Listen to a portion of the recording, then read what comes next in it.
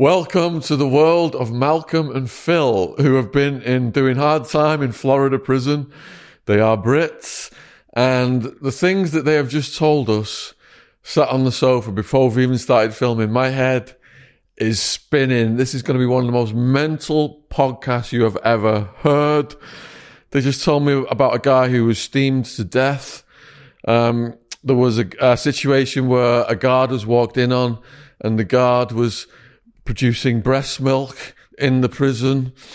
There's a confidential informant in the jury. Now, with Phil, he speaks very low because he was tortured during this case to silence him, and they did some medical malpractice to his voice box to try and completely make it so he couldn't talk. So he's going to be holding a microphone close to his mouth so that you can hear him properly. But Phil served 13 years in the Florida system. Malcolm served 3 years. A shout out to D. Dario for organising this. If you've not seen the D. Dario podcast in Thai prison, it's gone viral. Check it out. Huge thank you for coming on, fellas. Definitely. Yeah, nice to meet you. And you said it was a mental day, was the day before you got arrested. So should we start with that? Yeah, so we're out in Fort Lauderdale, Miami, looking at Harley Davidsons and sports cars. Anyway, Philip had a big bag of cash on him, and I said, let's spend it on bikes, and we didn't. And then we're sitting indoors that night, smoking some pot, and there's a knock on the front door, and there's a policeman at the door.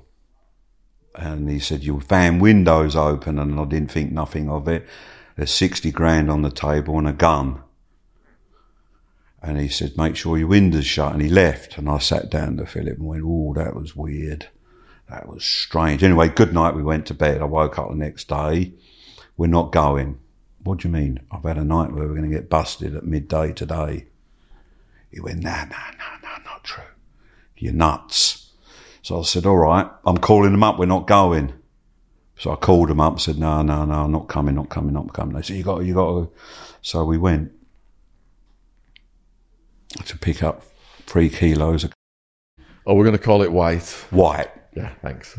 Or, no, 3 kilos of stuff. Yeah. Because I used to say that all the time. Okay. There was nothing there. And the other thing's green and the other thing's brown. Yeah, so we went to pick up the stuff, and I knew something weren't right. And we get into the hotel. Well, I'm looking around, I'm in the bathroom, I'm looking in every nook and cranny behind the curtains, knowing they're around somewhere. And then the guy puts the stuff on the table. Phil gave him a box of milk tray. And I get a razor blade. And I said, oh, what's that? I've never seen anything like that before, because I haven't. And he went, hold on, I'll go and get the rest. And he left the hotel room, and the door came in with 10 armed cops. Butted Philip in the head immediately with the gun, told us to get on the ground and all that, and then marched us off down to the local police station. Asked if we wanted a job working for them. Immediately, they didn't do no field test, nothing, just took us to the police station, put us in a room together on our own, and we looked at each other and went, phew. And then they said, you want to work? We said no, and they took us to the county jail, Fort Lauderdale. What was it like entering county? I got a picture of it on my phone. Well, we'll try and add that. Bedlam, that's what it is. And Yeah. Bedlam every day. Hold the microphone up. It's bedlam every day. What do you mean by bedlam? Just people coming in from streets high on drugs. It's, they're climbing up the walls. They've never been incarcerated before. They're not going to get their fix. And so it's more crazy in the county jail than it is by the time we get to prison. Forgot to mention we was down Fort Lauderdale Beach that night, weren't we, in a hotel and all that. So it's New Year's Eve. We're in the county jail now. It's New Year's Eve. We're getting marched in. So it's just checking, and they're like, you're here for trafficking up to 150 kilos of stuff. And that was it. They book us in. But I went to the 3rd floor. You didn't, did you? They just separated us, didn't they, straight away? Yeah, and then I'm on the 3rd floor and they do an AIDS test on you. You refused that, didn't you? And they Don't know. Well, you ended up staying in the main jail, didn't you? A long time ago. So I'd done an AIDS. 2003. And they shipped me out immediately after 3 days to a low-level place. Yeah. So it turns out the cocaine's not real. So bottom line is, I personally done 13 years on the house for what they can call baby laxative, which is a substitute which cocaine dealers use it to cut cocaine with, and it's a 3rd-degree felony. But I got tried and convicted of a 1st-degree felony with a minimum mandatory of 15 years, knowing full well the judge knew that it was fake cocaine, knowingly. We're going to get to the case. What were the inmates like when you went in the beginning? First night in, chaos. Yeah, violence, aggression. Threatening. Towards you guys? No, towards anybody. Me the first night. Well, because I'm waiting in line to make the phone call, the free phone call, big 400-pounder, pushing everyone out of the way. So I'm like, you can't do that. I know you from outside. I know you're always in 7-Eleven. I'll say hello to you. You know what I mean? You can't be doing that in here, mate. You know, we've got to make a phone call. You're not jumping in line. They do. So it's all that. But then they're offering you a sniff because it's all in there. It's just intimidation like you would get anywhere, If you've got something, they want it. Yeah. And they want to get to the shower before you. They want to get to the shower before you. Being a white man, it's completely different. You're in the hood. And what were your cellmates like? Different. They change Crazy. How many of them daily, were don't there? they? By Yeah, the because it's like hour. that. Well, my Some first inmate was a little black guy. some 18. get bail, some... But you don't know I'm stripping off because I've been stripping off since I was a kid at school, and you can't strip off in front of them. You can't do none of that. So you're learning it straight away. What did he say to you? They throw things at you. What did he throw at you? Toilet roll. So I get him back the next day. It's mad, isn't it? Things we used to do. Well, you just... It's another world, isn't it? You go into another world that's their world, it's not my world, and that's it. What can you do? You just have to... So just to set the scene a bit then, because I was in Arizona. So in Arizona, it is half Mexican-American and Mexicans. It's a quarter white. And then you've got the blacks are the smallest, but there's actually a few Native Americans as well. Where you guys were, what was the racial breakup? Mostly it was black, Spanish, and then you had rednecks, minority of Asians, and a very few Native Americans, and very, very few Europeans. So like there was myself. no whites, hardly. Not really, no. Well, no, the whites were the white Americans, but they would say 50%. And out of that 50%, most of them were just sex offenders. Oh dear. I would say. Did they have the Aryan Brotherhood in there, the Nazis? All that, yeah. Yeah, they had but all it didn't the make no gangs. difference to me. It don't bother me, none of that. It didn't. I know, what did they come up to you and say, look, hey, no, Woods, I wouldn't let here's them. the rules. You can't talk to me and all that at first. Yeah. But in jail, it's completely different because they shipped me out immediately, so I didn't see him for a month. I'm in the stockade, an ex-military base, until they know my crime. Then they're like that, no, you've got to go Supermax. So he arrives a month later into my area, and he's like a dorm down. There's 6 dorms, 3 each side. It's an old, with the young kids, young offenders unit. So they're up at 3 a.m, marching around your unit. Yeah, there's 60 of you in a room. It stinks. I'm laying on the floor for 3 days watching, and they got Jerry Springer on, loud. Yeah, because they might get a flash. So they're all around the telly, and they got the phones under the telly. So I've turned the telly off. Turn the telly off. Brave. You can't do that. I know. Things I did in there. What happened? Nothing. Did they think you were Guards go mad, call you over, and they pick on you quickly to show that you've done something that you can't, and they're on you. Anyway, nothing happened to me. Just said, you can't, all right. Because I'm laying on the floor for 3 days. It stinks because you've got your showers, your food, and it's all blocked and people have got problems and it's freezing cold as well. So I'm laying on the floor watching everybody. And I see an empty bunk and I run and get it. And they're like, you can't have it. You can't have it. You're not allowed to have that. So I'm in the corner with car wash and a bug. Yeah, I've got a bug below me and car wash here who's been shot up the arse, a black guy. Sorry? He'd been shot up the arse. Oh, okay. By the cops. Yeah, car wash. A lot of that going on where they shoot they come you. in, they're all ripped because of the dogs. They put the extra teeth in them. Yeah, they put the titanium covers on the canines because they use the dogs as so they all come in torn to bits. Honestly, it's mad. I worked in the hospital in the end. Anyway, it's they'll say to a guy, "Where's the knife? Where's the knife?" And really, what they're saying is to the dog, "Get him." By saying, "Where's the knife?"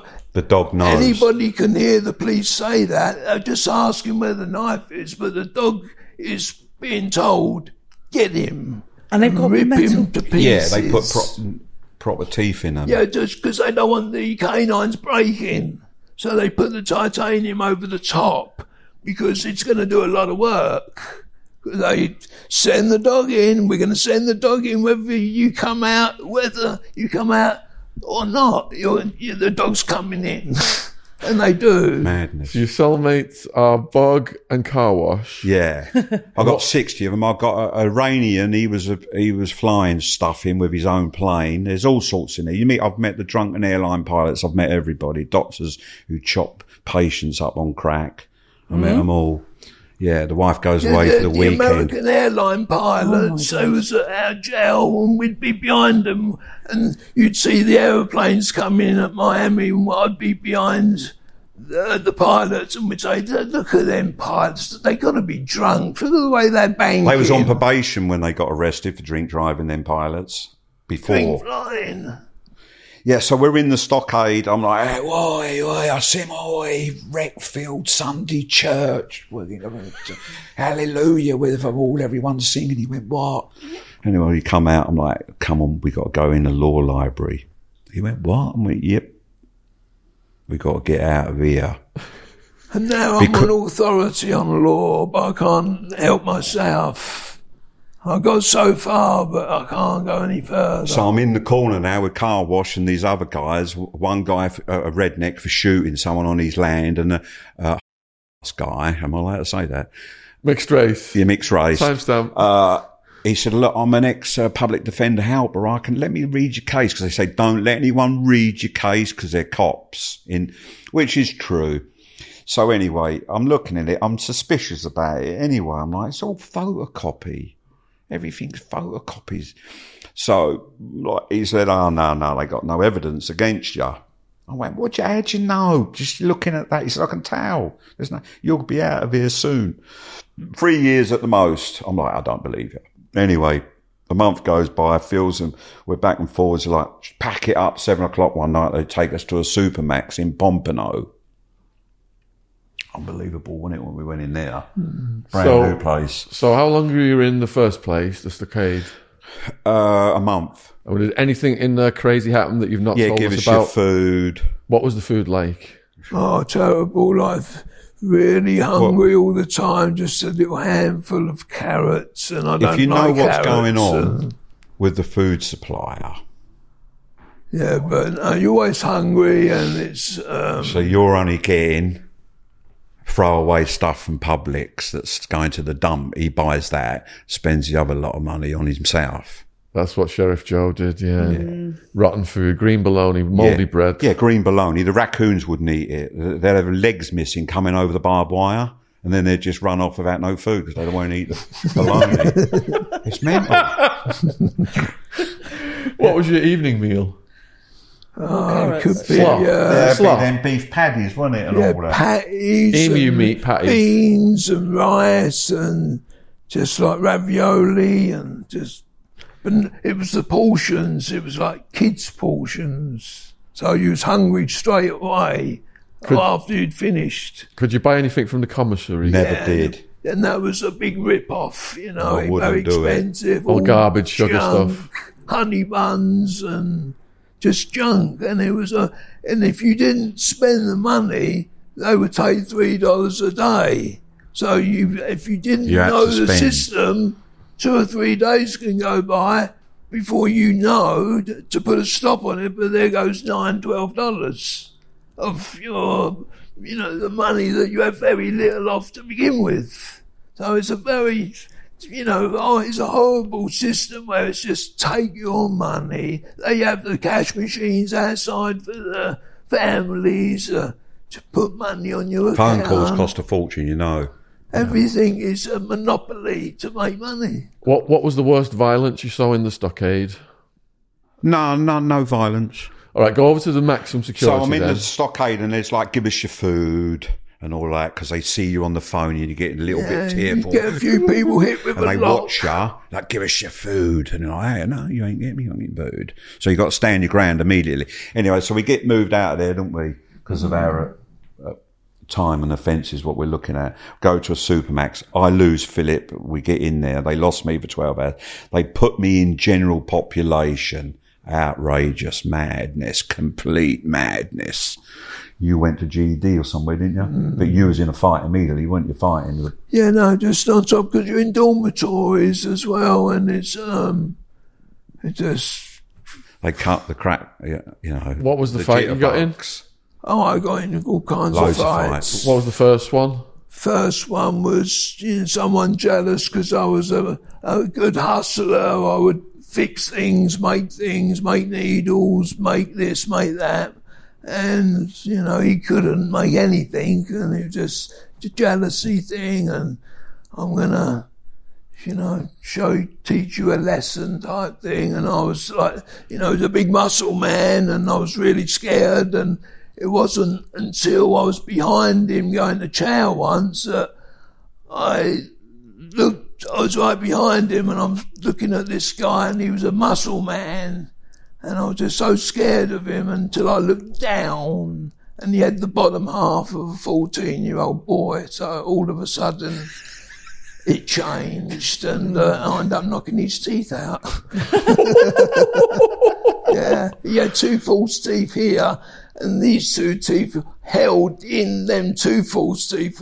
When that one come missing, he didn't have no way of holding any teeth in. So that was one, and another one was it's just people trying to rob you and take your stuff, and you have to stand your ground. That's because that's all you can do. I broke my knuckle. My knuckles, that would never be the same. See the way it goes over?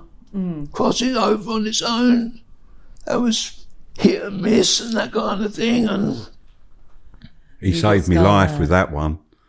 What part of the journey was that on? Before we got home invasion in Boston. Before you got arrested? Yeah. What happened? Yeah. We got a home invasion in Cambridge, He Massachusetts. had a warehouse full of Jags and Heelys. And 2 guys tried to rob us. Microlight and all Airstream trailer in there, and 2 guys tried to rob us. Go on, take us through it. And we ended up, I ended up getting the weaker of the 2 We're out sitting of in the Airstream. situation, and then the guy that was about to murder him was bludgeoning him with a tea kettle. I hit over the head with a propane bottle, and that, Shocked him a bit. shocked him enough to get out of there quick, and then we just ended up smashing that car up that was in the driveway, and then we never saw him again, did we? No, you rushed me up the hospital, didn't you, in the back of a pickup truck? Yeah, they pulled all his toes out of the sockets and everything. Cut his head open. Internal, bleeding, stitching. I was smashed to bits. They thought I'd been in a skiing accident. Yeah, so anyway, we Supermax. survived that. You went to Supermax. Yeah, so we're in Supermax for 13. You was in 18 months, weren't you? Anyway, I'm in Supermax. They moved me to GP. It was chaos. I was in there for a month, proper chaos. Horrible, really intense. Just want to get a machine gun. Anyway, I'm like that to him. They get us up for court 3 o'clock in the morning. It's horrible. You go down in the holding cell, you know. Anyway, so I'm like, you got to move, get up alongside me, upstairs, get into GED or something, get into a program. And I end up going up there, but there was a fight, so they moved me to the religious wing. So everyone thinks I became religious, and I got me Bible walking around. They had pictures of me, all this, didn't you? Yeah, someone had a poo in his shower and he said, "Holy shit." Can't say so that. we managed to ride together and they didn't know.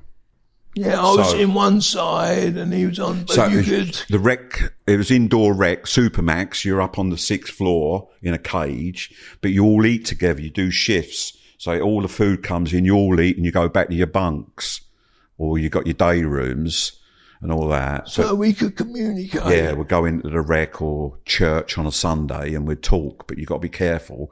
But the guards didn't know we were co-defendants. Yeah. Get the story straight, and it still didn't do me any good because they still got me.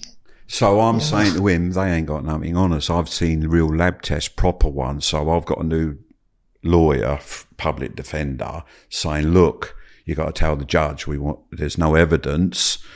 And she gave them 15 days to come up with the real, the evidence against us, and they couldn't because so I've said to the lawyer, how much does it cost to test everything? He went, it's $8,000. I said, well, you can't afford to do that. There hasn't been a test. We ain't got a test. We haven't got a proper chain of custody. Where's it all gone? So the judge, 15 days. So I'm like, we've done it.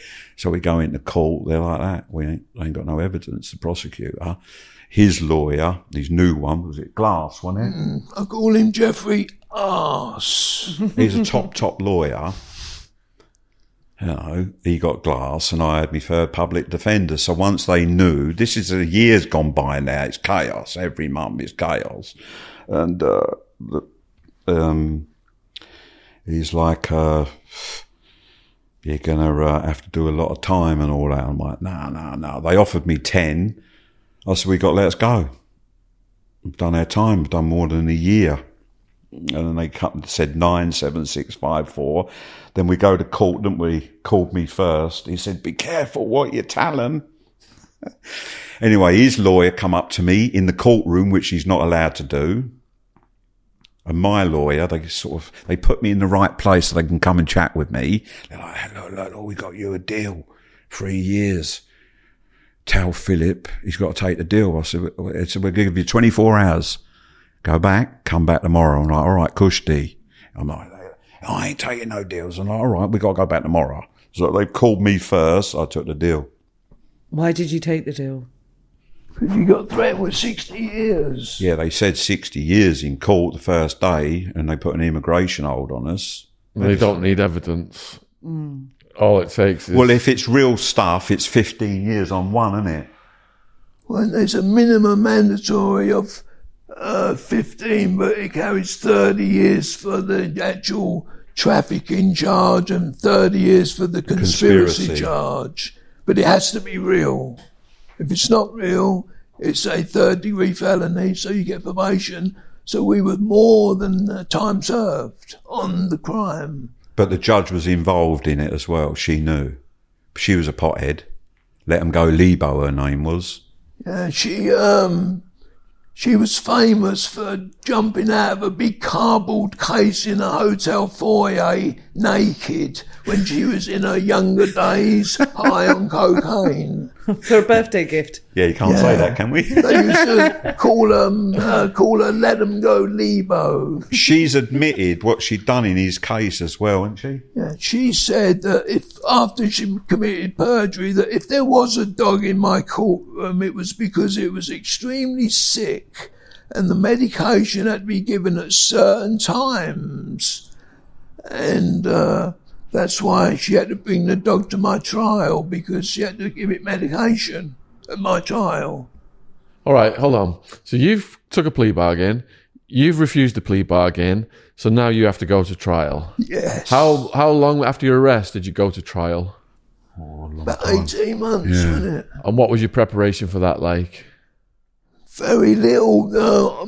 my attorney said, no, there's going to be no problem. You can't be charged with trafficking in cocaine because there was no real cocaine. There was no transaction. Okay. No money had changed hands. Trust me, I got this. And everything, you're going to get time served. And it wasn't true. And they put a confidential informant in my jury, Paul, which I had removed. But I said that, Your Honour, maybe there were two in my jury, because there was definitely one. Maybe there was two. And Microphone. I mentioned to the judge about the independent lab test, and I said, Your Honour, I said it was fake then. Let's call it white instead of Yeah, White. Edit. white then, and I'm calling it white now. You're taking me to trial for fake white? And she didn't say anything. And I had the independent lab test that was incorrect. And all she had to do is say, okay, we need a continuance because it's very important part of the crime. If it's fake, then it's a third-degree felony. You'd be more than time served. So that you're going to ruin my whole life knowingly that it's fake. A confidential informant isn't allowed to even touch real. No. White. So they use White. white. So that's why they use fake. And they get the arrest, they do a plea deal, and none the wiser. And because I didn't, they used every trick in the book to intimidate me. They had a German Shepherd in the courtroom. The court bailiff had a dog in the courtroom in a cage. I was in a cage outside the courtroom. And I was shackled with padlocks at my trial. I'm laying in prison and at 3 o'clock in the morning, like, pack it up. I'm like, what? Like, you're going to trial as a witness, so everyone knows. I'm like, I ain't a witness to anything. They're just doing it for money. I'm on the bus going to McDonald's with the screws and the cops. I'm like, get some Mackie D. They're like, no, we can't do it. I'm like, it's just me on the bus on a Bluebird all the way back to Fort Lauderdale. Twice. I'm like, what am I doing here? So you go back to the check-in at Fort Lauderdale, main jail. They're like, you're here for 2 reasons. Snitch or giving back time. So which one is it? I'm like, well, it ain't none of them. I'm just here for money transporting. They don't believe it. The guy who's in charge of the dorm or wherever you are. It's mad. So what happened next? Nothing. They just ship me back to prison. They don't even take me in because they're just doing it. I'm like, what am I sitting down here for? I didn't even know. I read it in the paper about him in the Sun Sentinel. I hope you're enjoying the podcast. Here's a word from our sponsor, Rocket Money. Many of our viewers have saved thousands using Rocket Money to save the money off subscriptions they didn't even know about. Rocket Money cancels subscriptions for people that are tricky and time-consuming. Rocket Money also alerts you to subscriptions that can save you money. Try it free for 30 days, just enough time to try it, and then completely forget about it. In fact, over 80% of people have subscriptions they forgot about. You could be wasting money and not even realizing it. Rocket Money helps you find those forgotten subscriptions so you can stop paying for ones you don't use. Rocket Money is a personal finance app that finds and cancels your unwanted subscriptions, monitors your spending, and helps you lower your bills all in one place. Stop throwing your money away. Cancel unwanted subscriptions and manage your expenses the easy way by going to rocketmoney.com/Sean, S-H-A-U-N. That's rocketmoney.com/Sean, rocketmoney.com/Sean. Thank you for supporting our sponsor, Rocket Money. Enjoy the podcast. Yeah, because the case of when the dog escaped and it chased the chief judge down the hallway, Judge Lebo got reprimanded, and she said, the judge said, I saw a big dog and it chased me. And I testified that I believe that Judge Lebo's dog was in heat and maybe would explain why her dog was so restless, whining and barking at my trial, and eventually did escape and chased the chief judge down the hallway. And the jury saw all this in my trial. The headlines was dog sentenced man to 15 years for trafficking, wasn't it? Yeah. Woof. But He's got it. Yeah. I mean, how common is it to have a dog in the courtroom? Convict appeals presence of dog at trial. Can you pass that to me? Because the viewers at this point are thinking, this is so, like you said, you don't even tell people these stories because people don't And believe the other them. one was called Court Onto the Dogs. Right, let me just read this to the viewers then. This convict appeals presence of dog at trial. This is April 15th, 2011. You can Google this if these guys, the stories are real. Fort Lauderdale, Florida, April 15th. A Florida appeals court has ordered a hearing for a man who says a judge's German Shepherd may have prejudiced the jury at his trial. The court ruled Wednesday that Philip Lee's case should be returned to the lower court. The South Florida Sun Sentinel reported Lee, 52, was convicted of white trafficking in 2005 and sentenced to 15 years. The hearing would be on whether the dog had a prejudicial effect. In court papers, Lee and Susan, a circuit judge in Broward County, brought her dog to court. The dog, he said, was noisy, barking, whining, and pawing at the barrier between the judge and the rest of the courtroom. Lee said he was kept shackled during the trial and jurors may have believed the dog was there to protect the judge from him. He said his trial lawyer never objected to the dog's courtroom presence or the shackling. That is the most ridiculous thing I've ever heard. There we go, there's more. There's loads of it. Leg, court gone to the dogs, April 2011. Leg shackles and an unruly dog in the courtroom may have prejudiced the jury. And the leg restraint was supposed to be concealed, but that proved impossible because of its bulk. This marked Lee as a dangerous character affecting his presumption of innocence, the appellate panel ruled. In a unanimous, unsigned opinion, the panel noted the jury was aware of the dog. Lebo had to correct her dog, which was whining and barking, and on more than one occasion, the dog put its front paws on the swing door that separated it from the courtroom where the judge was presiding, the opinion states. This suggested to the jury that the dog was present for the safety of the court, unnecessarily marking the defendant as a dangerous character. Wow. Just that one small one there. Because the dog has gone to doggy heaven now, so I can't have it as Defendant, judge's dog nudged jury to convict me. I can't even read this shit without laughing. Right, where were you? Yeah, during. During trial, the judge, German Shepherd, whined, barked and put his paws up on the swinging door between her and the rest of the courtroom. A defendant said in his appeal for the new trial, Philip Lee, 52, argued that because his legs were shackled, the jury may have thought the dog was there to protect Broward Circuit Judge Lobo. Lee, now serving 15-year sentence in Lake City Prison for white trafficking, said his doggone eternity should have objected to the shackles and the shepherd during the July trial. Did you object to it during the trial? Yes. You did? Yeah. I said I was afraid of dogs because the same breed attacked me while I was a small child, and that's why I didn't testify in my own defence. And the court bailiff had his dog in the courtroom in a cage. But the judge did not return a call on Wednesday seeking comment, so no comment from her. Whatever happens next, the dog won't be around to testify or appear as evidence. That's a shame. Since the trial, it is passed on to doggy heaven. Woof. It's a rough life. So what else happened at your trial? They put a confidential informant in my jury pool, and I believe that there was two, and one actually got into my jury and made him jury foreman or her, and your fate is sealed. So Phil, when that sentence came down, how did you feel? Terrible. Yeah, because I didn't see it was coming, and my attorney was like, there was no transaction, there was no You thought he was going to get out? Yeah. And it was all a lie. But you took the plea down because you kind of saw the writing on the wall. Yeah.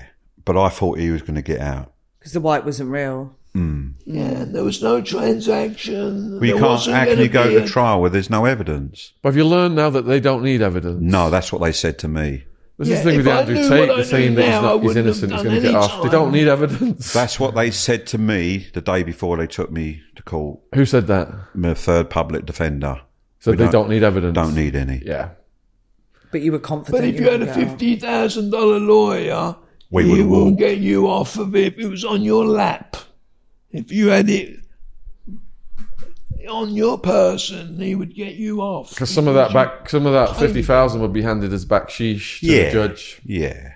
Well, they took 60 in cash, and that's another story. Go on. They robbed him.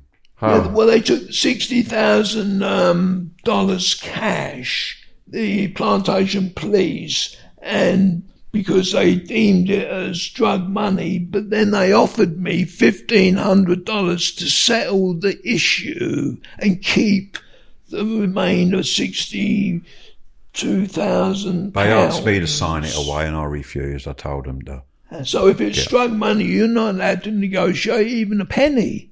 But if it's illegally seized, you can do that, but now you've signed it off. So I never did, and I've still got the letter offering me $1,500, because what happens is when the police department take your money, legally they have to hand it over to the state, and it goes into evidence with the any evidence that's seized. There wasn't any evidence. Then the state get to keep that money as forfeiture, and then they give the police department a small percentage. But if the police department don't follow the rules, they keep it and keep their fingers crossed that you don't come for it legally. He's coming for it. And so legally, they have to return it, because why would you even offer me $1,500 to settle in the first place? Why don't you have all of it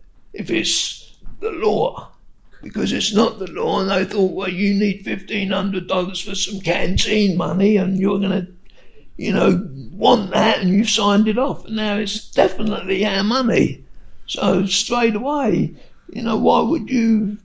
It's supposed to go to evidence. If it's drug money, it's evidence. But if it goes for evidence, it goes over to the state's jurisdiction. The state gets to keep that money. So, Phil, you've been sentenced. Right. You're heartbroken. Were your family there? Were they watching all this? No, but I had my sister, wasn't it? No, I had my ex-wife in Massachusetts, and broke her heart, my children's heart. I never got to be a father to my son. He was only 3 years old. And then I got deported. I wasn't in America illegally. I was a legal resident. I'd never been in trouble before, ever. It was first offence. First offence. I've never sold drugs ever. I've been a classic car dealer all my life, and I've been a hard worker. So one time, you make a mistake and they throw the book at you like that for something that carries no more than probation, and it's against the law to entrap you anyway. This man, crime creation. He was a confident. He was the criminal. He was the drug trafficker. He gets off with 5 years on an ankle monitor. Yeah, they caught him with a kilo red-handed. And they has to set up 5 people to get his deal. And that could be anybody, anybody. And it's against the law to do that. Yeah, well, they didn't think, they thought we'd join the gang, and they thought we'd go along with them and work for them. They didn't know that we wouldn't. So how did you find out that Phil had been sentenced? Where were you? When I met him at prison. Yeah, I read it in the newspaper, but then I didn't know where he was, and then I got sent back to what's it called? South Florida. South Florida Reception Centre, and I'm walking around the rec field, and then I see Philip coming out of the canteen. What was that like? Yeah. Well, we weren't allowed to talk. But I'm like, where are you when I'm over there, and I need this, I need that, I'll get you some food, I'll get you some clothes. And then I found him on the rec field the next day. I said, you got to go to the law library, and I got him in the law library, which you can't, but he was a blue and white, and I got him in there because I knew people, and there's nothing we can do. So he was in there for 90 days with me, weren't you, that one? So I could go anywhere I wanted. By then I had my own office. Because he was a Snow White, and Snow Whites can go wherever they want. We were Smurfs in blue. So what happened that day with the guard who was breastfeeding? That was Phil. That was my bunk. He was a nice kid and non-violent. He was in there for a sex charge. It was something to do with child pornography, but he was still a nice kid, and he had a privileged job. And the gangs were on him straight away because of his charge, and now they could, say what they want, give me some honey buns and this and that. So that was the start of it. And he ended up walking into a closet. There was a cleaning closet, and there's a female guard in there pumping breast milk. And she was shocked, he was shocked, and the ramifications for him were huge because, you walked in on a nursing mother. It's crazy. She was in there on her own? On her own. Just pumping breast milk? Yeah. At work. In a cupboard. Yeah. But then they have the maternity smokes for pregnant females, and you've only just got to look at one of them wrong and you would never survive. So what, he got steamed, was it? No, he committed suicide the next day. How? He hung himself because because of his job. He had areas where he could be undetected for a while. A lot of these jobs you can't, really commit suicide. But yeah, he did. It was so sad. And the other guy, he was a psychiatric patient, and he was troublesome. And they fiddled with the thermostat of his shower. And I was in solitary confinement myself, and I heard the screams, but I was used to screaming and banging and, just mental health issues, and so didn't think anything of it. But it turns out that they just fiddled with the controls and the thermostat and just steamed him and to death. And when the inmates moved him, his skin would come off of his body, and it was just absolutely horrendous. And it was true. I actually heard it, but they would hurt inmates all the time. The guards, not very nice at all. It just it's not so bad, as it was because of the cameras and things like that, but it still goes on, and it's the clientele. A lot of these men, these prison guards, they've come from the swamps in the Florida Everglades, and they're rednecks, and they're just drunk at work. Yeah, they're bringing in alcohol, selling it. Yeah, they're just more corrupt than the inmates. Oh, it was all corrupt where I was. Yeah, sleeping terrible. With the staff. But, what a system. Like I say, I had a perfectly good voice, and my voice was a little bit hoarse when I got to my first day in prison. And I thought it was because I'd come from an air-conditioned environment, which was the county jail, to a freezing cold, that new Supermax, freezing. So they decided to do a biopsy on my vocal cords and remove 2 bits of my vocal cord, and then they put them into spasm. They prescribed me Valium to be taken straight away. First inmate ever in prison to be prescribed Valium. To get this Valium to make them relax. They didn't give it to me for 2 months. By that time, they were already locked in place.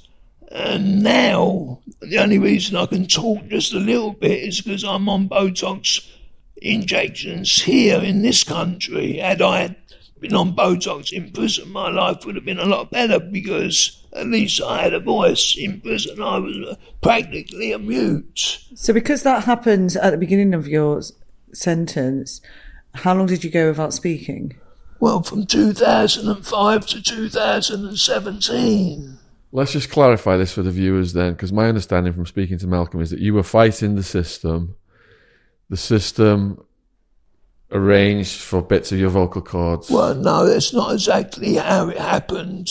But basically what did happen was that they do unnecessary procedures on prisoners. They have their own wing in Jacksonville Memorial Hospital, and they bring in prisoners and they proceed to do all kinds of, expensive procedures, whether it could be... insurance, isn't it? But the outcome is you were silenced. Yeah, I couldn't talk for all them years, and I can only talk now because I have to have Botox, which collapses my vocal cords and it paralyses my vocal cords. So how did you communicate with other inmates?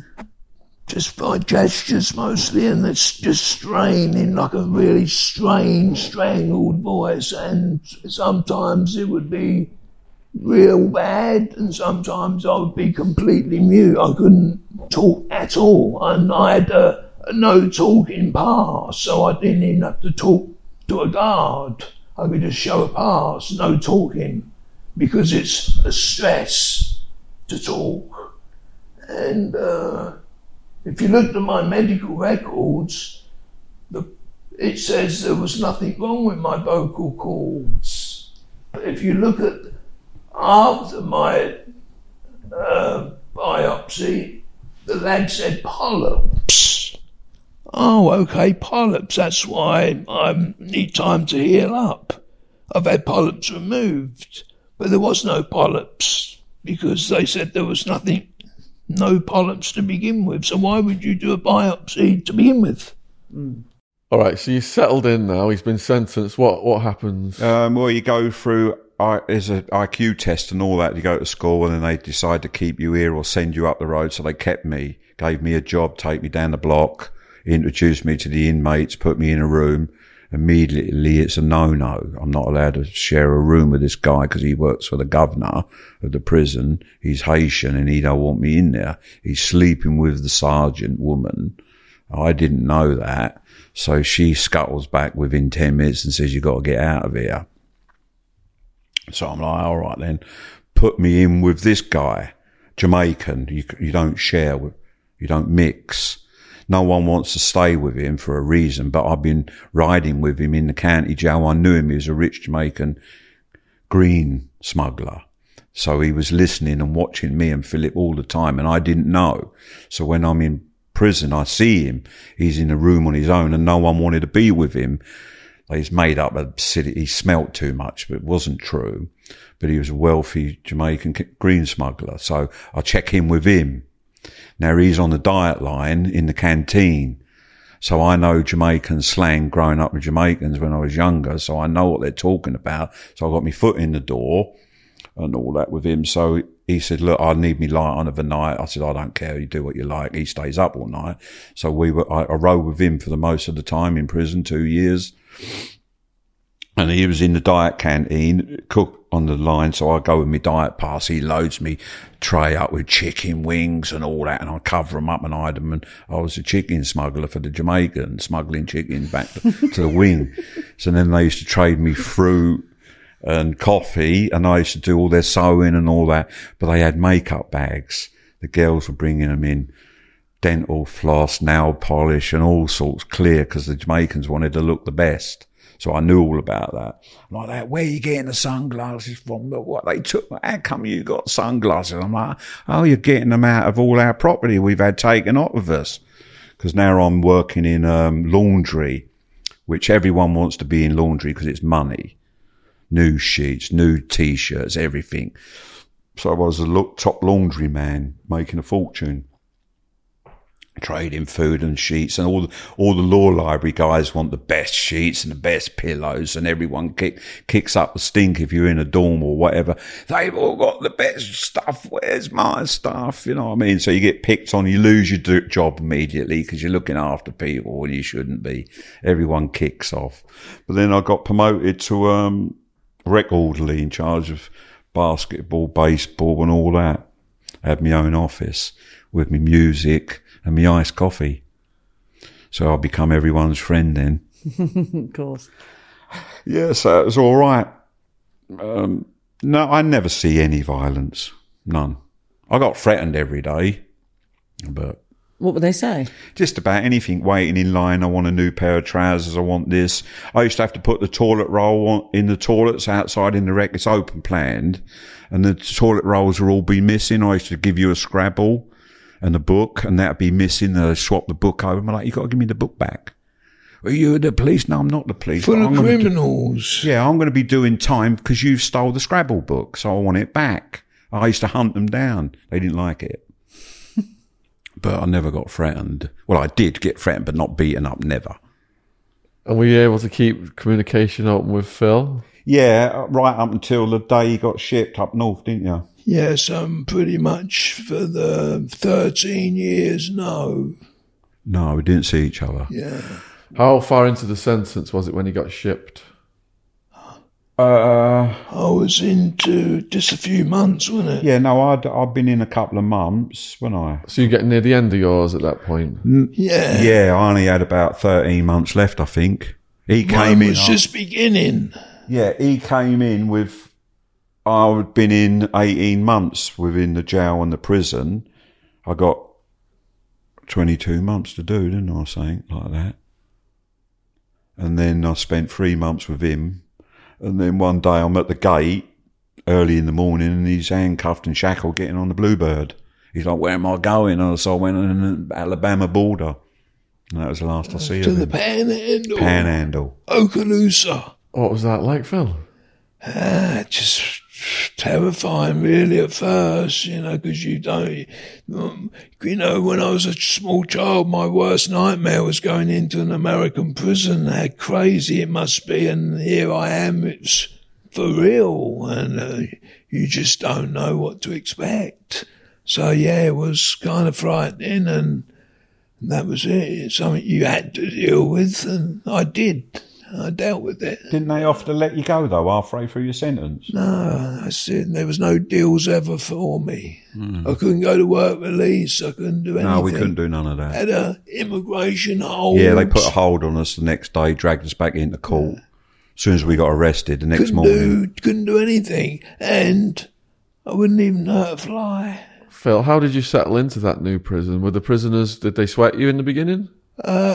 Yeah, they kind of looked for your weaknesses, and I didn't show any weaknesses, and so they moved on quick. Yeah, they moved on. And once they know that, you could be just as bad as they are, that's not what they want. They kind of want you to be submissive and passive towards them, and when you're not, they find someone else that is. How did they know you were not? Did you demonstrate? Just because of my body language, because of just, the way I am naturally anyway, with anyone that comes with any kind of aggression, even though I couldn't talk, that's just your mannerisms, is, you're not going to be putting up with you're not going to take anything from me. And I made it clear that I'm a locksmith. And I'm not coming after your honey buns. He was a locksmith in my prison. If you rob me, I'm coming after your photo albums, and you don't want that. You did, didn't you? Yeah, because they're going to get wet. He'd fill up someone. Yeah, I put someone's law work in a mop bucket once because he robbed me, and I just robbed him back. What did he rob you of? Just clothing. Where were you? He went into your cell? Asleep, and you have a drawer under your bunk, and at that particular time I didn't lock it, even though I had the best lock in the whole prison that nobody could break into. And so once all the inmates squealed on him, that was it. I just picked his lock very easily, just a small little combination lock, and took his law work out and everything else, and he got wet. It's very clever. So a lot of people didn't mess with me because they knew that don't mess with him because, you don't want your photo album getting wet. Anything else but your photo album.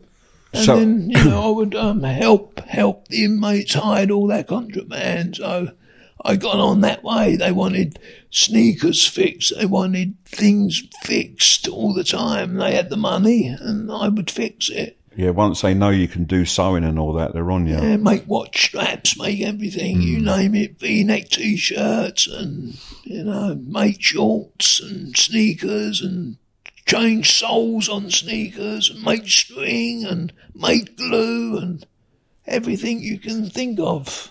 So where I was, when you come to the end of your sentence, everyone's panicking because they send you to a lifer's prison when you got 14 days left. So one night at 6 o'clock, I'm in the canteen, like, pack it up. I'm like, what? At night, you don't move us at night. It's too dangerous. You're going on the Bluebird. Get your shit together. I'm going to the Everglades, Lifers prison. So you go in there and they're like, how much time you got? Well, I ain't got any. I'm going home. And then they're on you. So there's hiding shit in your bunk and then you're getting searched. You know it's coming. And then your last day, they give you the tightest pants you can wear. So you got to hide your stuff and all that walking across the prison. And they want all your shoes and everything before you leave. So then they march you across the road to immigration. Because it's right next door and the shooting range in between. You're doing life and all you hear all day long is pop, pop, pop, pop, pop, pop, pop. Crazy. And you think one of them's going to go astray when you're walking around the rec field. Yeah, that was Glades, wasn't it? CI. Yeah. But when I did get to immigration, I got fat for the first time in my life. It was gourmet food, ribs and mousse. Immigration's crazy though. Federal. Yeah. Well, it is a state facility, but it's their showcase facility because all their other facilities are terrible. My prison was terrible. Just like run down county jails. So, were you housed with other people who were going to get deported? Yeah. What were their stories? Just also even Americans being deported. What? Yeah, they never became citizens, but they were. If your parents were in the military, you was in Germany, and you were born in Germany, and you go to Lowe's Cinema or B&Q's on a Sunday, and ICE are in there, and they shut the door like paperwork. Well, they were deporting Americans. People that you would say are sort of 100% American, but just didn't get the citizenship. Mum didn't do it. Wears a paper. Mum's dead. You go in back to Germany. Wow. Yeah, there are lots of people Ties like in there that. for years and years in immigration. Don't want to go. Jamaicans don't want to go. Yeah, terrible what they were doing. But they kick up in immigration because you're not in prison. I had a bit of green in immigration. I was as high as a kite. Yeah, but were you doing writs for people? Huh? Did you do writs for people to help them expedite the deportation? No, I done fast track. But you was. I done all kinds of law work. Yeah.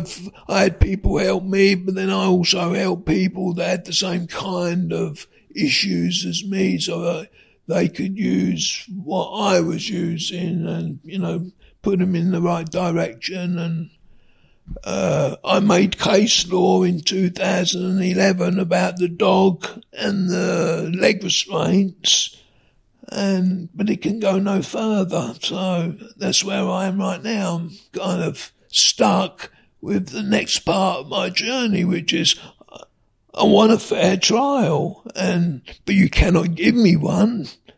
So you have to vacate my criminal conviction. That's all that's on the table. And once you do that, then I don't have a criminal conviction, which I shouldn't have anyway. Get your citizenship back. Yeah, I can get my residency back. My children are Americans. My son's going to Cambridge University next year, so he's done well, for growing up without a father in America. And I want to be able to go back to America. And why can't I? Because of some confidential informant points his finger at whoever he wants, and I end up doing his time on the house like that, and lose my voice and lose everything I had. So I want a fair trial. Give me a fair trial. That's all. What was your day of deportation like, Malcolm? when they deported me that day, just get you up early in the morning, 3 o'clock. I had an arrest warrant for me though in Massachusetts, attaching plates, but I knew they weren't going to come and get me. So they come and get you. I went left in prison uniform, grey jumpsuit, took me to Miami airport. And you just stay in a lounge, a security lounge with food and coffee.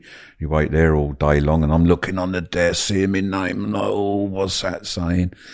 And then they put you in a minibus with the other guys, take you to the airport, but they don't take you. You go on the tarmac, and then you pull up at the separate door, set of ladders up the side, and everyone's getting on the plane. They will make you wait till last, and they give you passport to the chief stewardess, and you go march you up the back of the plane with the marshal.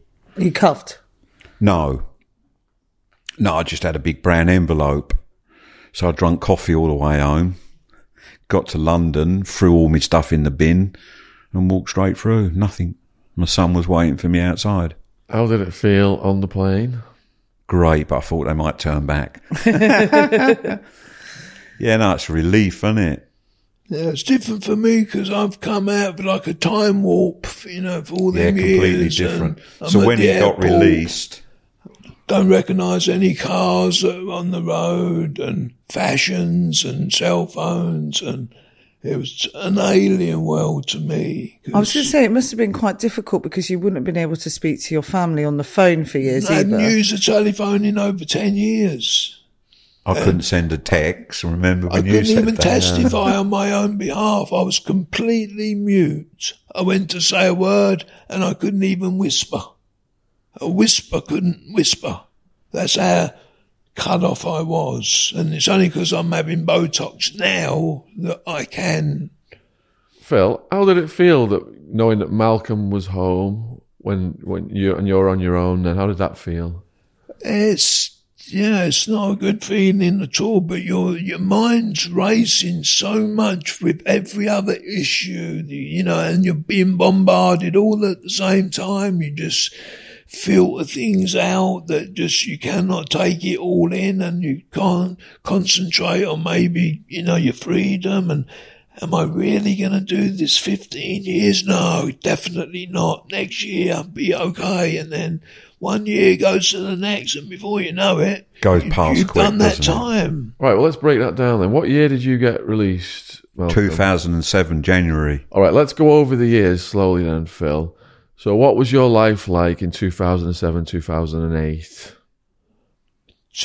Well, it was just terrible. It's just, you're treading water on this vicious, legal uphill battle trying to get an attorney.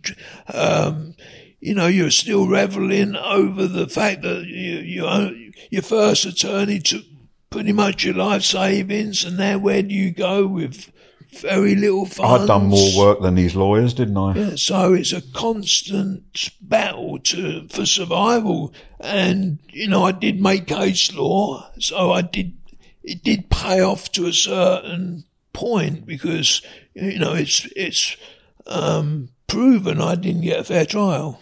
So after Phil left then, how many prisons did you go through after Phil left? Malcolm. Sorry, after Malcolm left. Oh, 7. 7. All right, so what was the first one? First one was Okaloosa CI in the Panhandle. That's the one where we're at now. Yeah. What was the next one like, and why did they move you? Because of my condition after having this biopsy on my vocal cords, they moved me closer to the hospital rather because you couldn't go on a day trip from Okaloosa to Central Florida. So they then moved me to a facility nearer the hospital. So then I could go for day trips to the hospital. Can you describe a day trip for us, what it involves? A day trip would be wake up first thing in the morning and have you get maybe a brown bag for your breakfast. Pack lunch. And you would get on the Bluebird and you would go to certain medical facilities, whether it be Jacksonville Memorial Hospital, it could be to Lake Butler, RMC Lake Butler, where all the specialists come and basically recruit all these inmates for procedures. And then you will go to their hospital. My doctor's name was Dr. Aguilar. I called him Dr. Dracula. And he performed all these heinous procedures on inmates that you would never believe. It was something like out of a Frankenstein movie. And he took 2 pieces of perfectly good flesh from my vocal cords, and I used to be a pretty good singer when I was younger, and just chopped them off. And then I lost my voice for all them years, and then they blamed it on a disorder called spasmodic dysphonia, which has the same symptoms. Did you know right away you'd lost your voice? When I saw the post-operative report saying I had polyps, then I thought, that's why I've lost my voice, because I've had polyps removed and I just need time to recover. Yeah, that's understandable. And then I looked at the pre-operative report that says there were no lesions, no growths, and my vocal cords looked essentially normal. So then why would you then decide to cut? So when they cut them, they put them into spasm. Medication wasn't given in time, and then they locked in place. And then they changed all of that around to, oh, it's not this, it's dysphonia. Same symptoms, and that's it. But my medical record right here shows there was nothing wrong with my vocal cords. They was a little bit swollen. Maybe that's why my voice was hoarse. Well, it was that recycled air, wasn't it, we was in? Yeah, Pompano. If I go into any AC now, I become mute. So it's... You know, like you said you were studying the law. Did you try and sue the prison for this? Yes, and I was just going round in circles because I'm an inmate, and who am I? And I had all kinds of rulings, and I kept it alive, and the statute of limitations kicked in, and you're fighting, David and Goliath. It's, if I was a private citizen, they would have to settle for millions with me, wouldn't they? Because it's I have the proof that you committed an unnecessary procedure on me just because I'm a prisoner. And you have your own prison ward in the hospital with bars on the windows in the hospital with guards. I worked in a prison hospital. So if a lawyer is watching this in America who would help you without having to pay him up front, is there still recourse, or is the statute of limitations? There's definitely recourse. There's newly discovered evidence. There's all kinds of ways back in. Because I've made case law where I didn't get a fair trial, that means there should be some recourse. Give me a new trial. Do something. You can't just say, well, you didn't get a new trial, but well, good luck with that. There's got to be something that you can give me. Well, give me a new trial. I will willingly go for a new trial tomorrow. You've got no evidence. You've got no witnesses. You've got nothing. You couldn't possibly go to trial anyway. Judge Lebo's committed perjury on the witness stand. She can't testify. The attorney can't testify because it's a matter of record that he knew it was fake. He would just make a whole mockery of the whole system. Or vacate my criminal conviction. I didn't get a fair trial, then scrap everything. Let me start again. That opens the door for attorney malpractice. So if any lawyers are watching this who want to help Phil, contact us through our socials and we'll connect you guys and we'll take it from there. Yeah, just need a real attorney on my side, but your paperwork's in the appellate court, isn't it? Yeah, the last thing I have in the court is a mandate for further proceedings. Well, I can't seem to get further proceedings. If I could, what would these further proceedings be? There is nowhere to go for them apart from, okay, what do you want? Okay, I want to get rid of this conviction that was illegal to begin with so I can go back to America and be with my children over there and not have a criminal conviction. I don't have one in the UK. So we're going through the 7 prisons then. You said this second prison was put you near the medical facility. Near the medical facility, and it was a psychiatric camp called Hamilton CI. So there was a psych patients there, which made it in some ways easier, but in some ways more dangerous. Because, in what ways? Yeah. Could you describe any stories? Because, if they're psychiatric patients, they're heavily medicated, so, they are less likely to cause a problem if they're drugged up.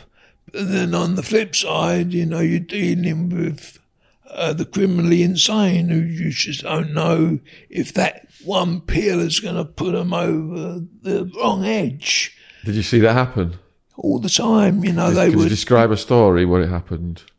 Well, there'd be inmates that'd be, they would just flip out and just strip off naked and just run around, and the guards are trying to catch them. Same in my place. They would fight each other with locks and putting, locks in socks and eating each other. Yeah, there'd be all kinds of masturbation going on, and all the time gunning, all the time. Gunning? In the canteen, waiting in line, there'd be gunning. What's gunning? Well, they cut holes in their pockets and wank. Yeah. They cut holes in the pockets and they... Yeah, if there's a staff... Tommy Tank. Yeah, and then... Yeah, they're non-stop masturbating, they call it gunning. And they will do it. They have to do it all the time. And they have to do it all the time? Yeah, they do it waiting in line behind us, but... in the library. Yeah, so it's good, because you'll be standing and all of a sudden, bang, they get knocked over. The women, proper women who they just clothesline them, take them out. Because he's watching her and gunning. And then you've got another one watching, and then they come and get him.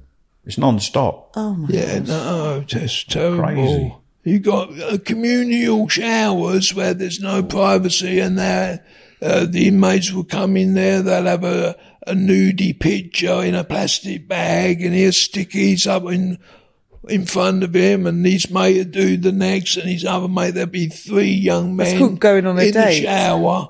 Yeah, it's called going on a date when you take a picture of you. While you're just having your daily shower. We weren't allowed to have anything like that in our place. Nothing on your walls, nothing. No, you wasn't. Didn't go on any dates in there? No. Did anyone try and date you? Couldn't have a picture in your locker. No, but they used to do strange things. They'd bring what they called, your blue and white?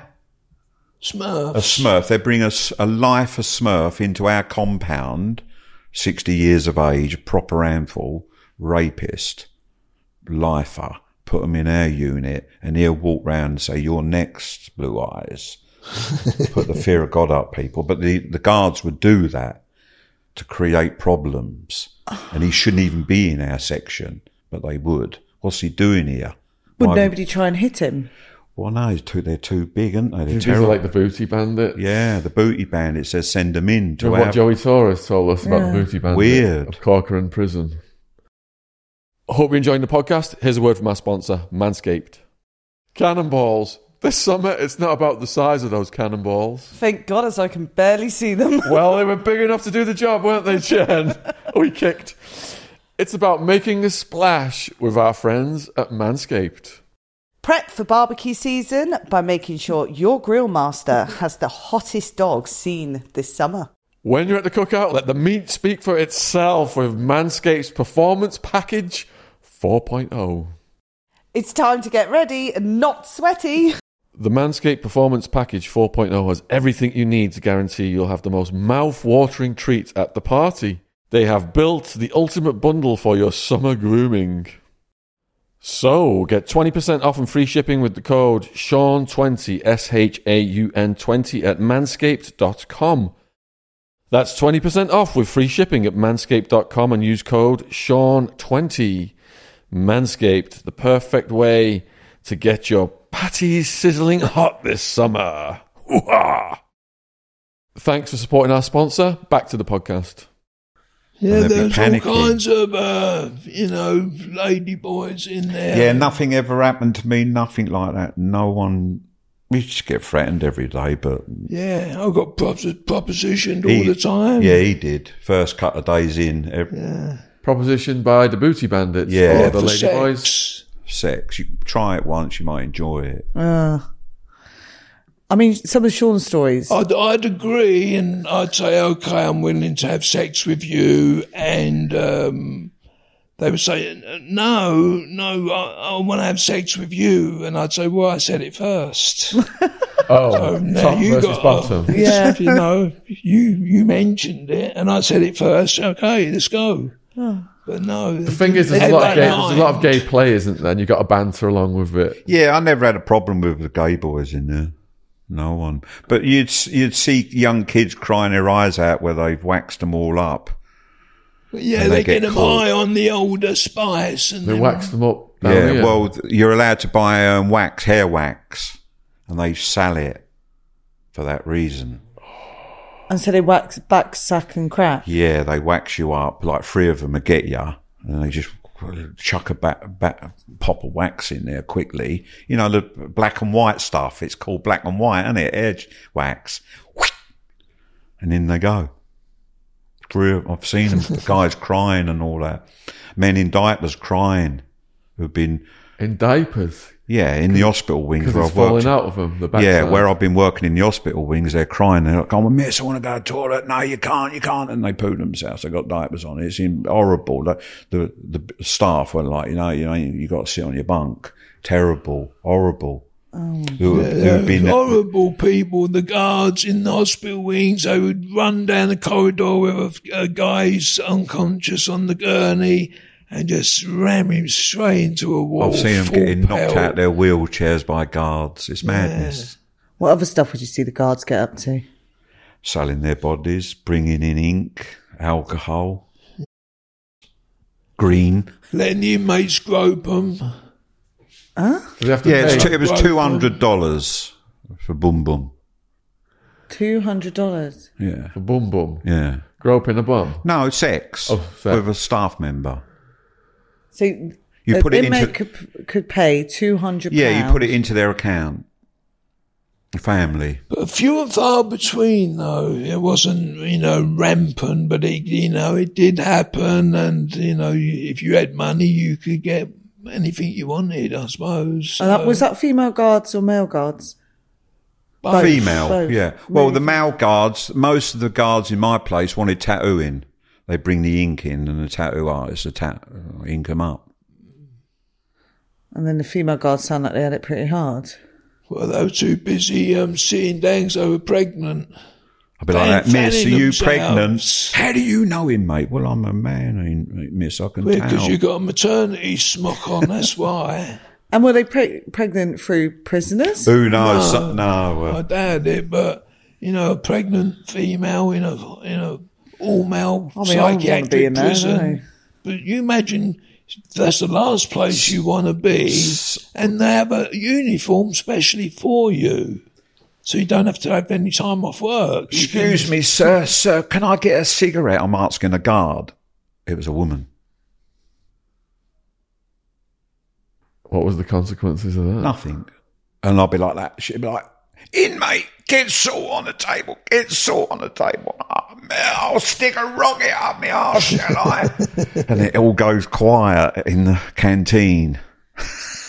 But So some of Sean's stories are the biggest characters he's met. Who was the biggest character you guys met in there? I met the famous cat burglar of Fort Lauderdale, the drunken airline pilots, the doctor on crack who chopped the dealer up.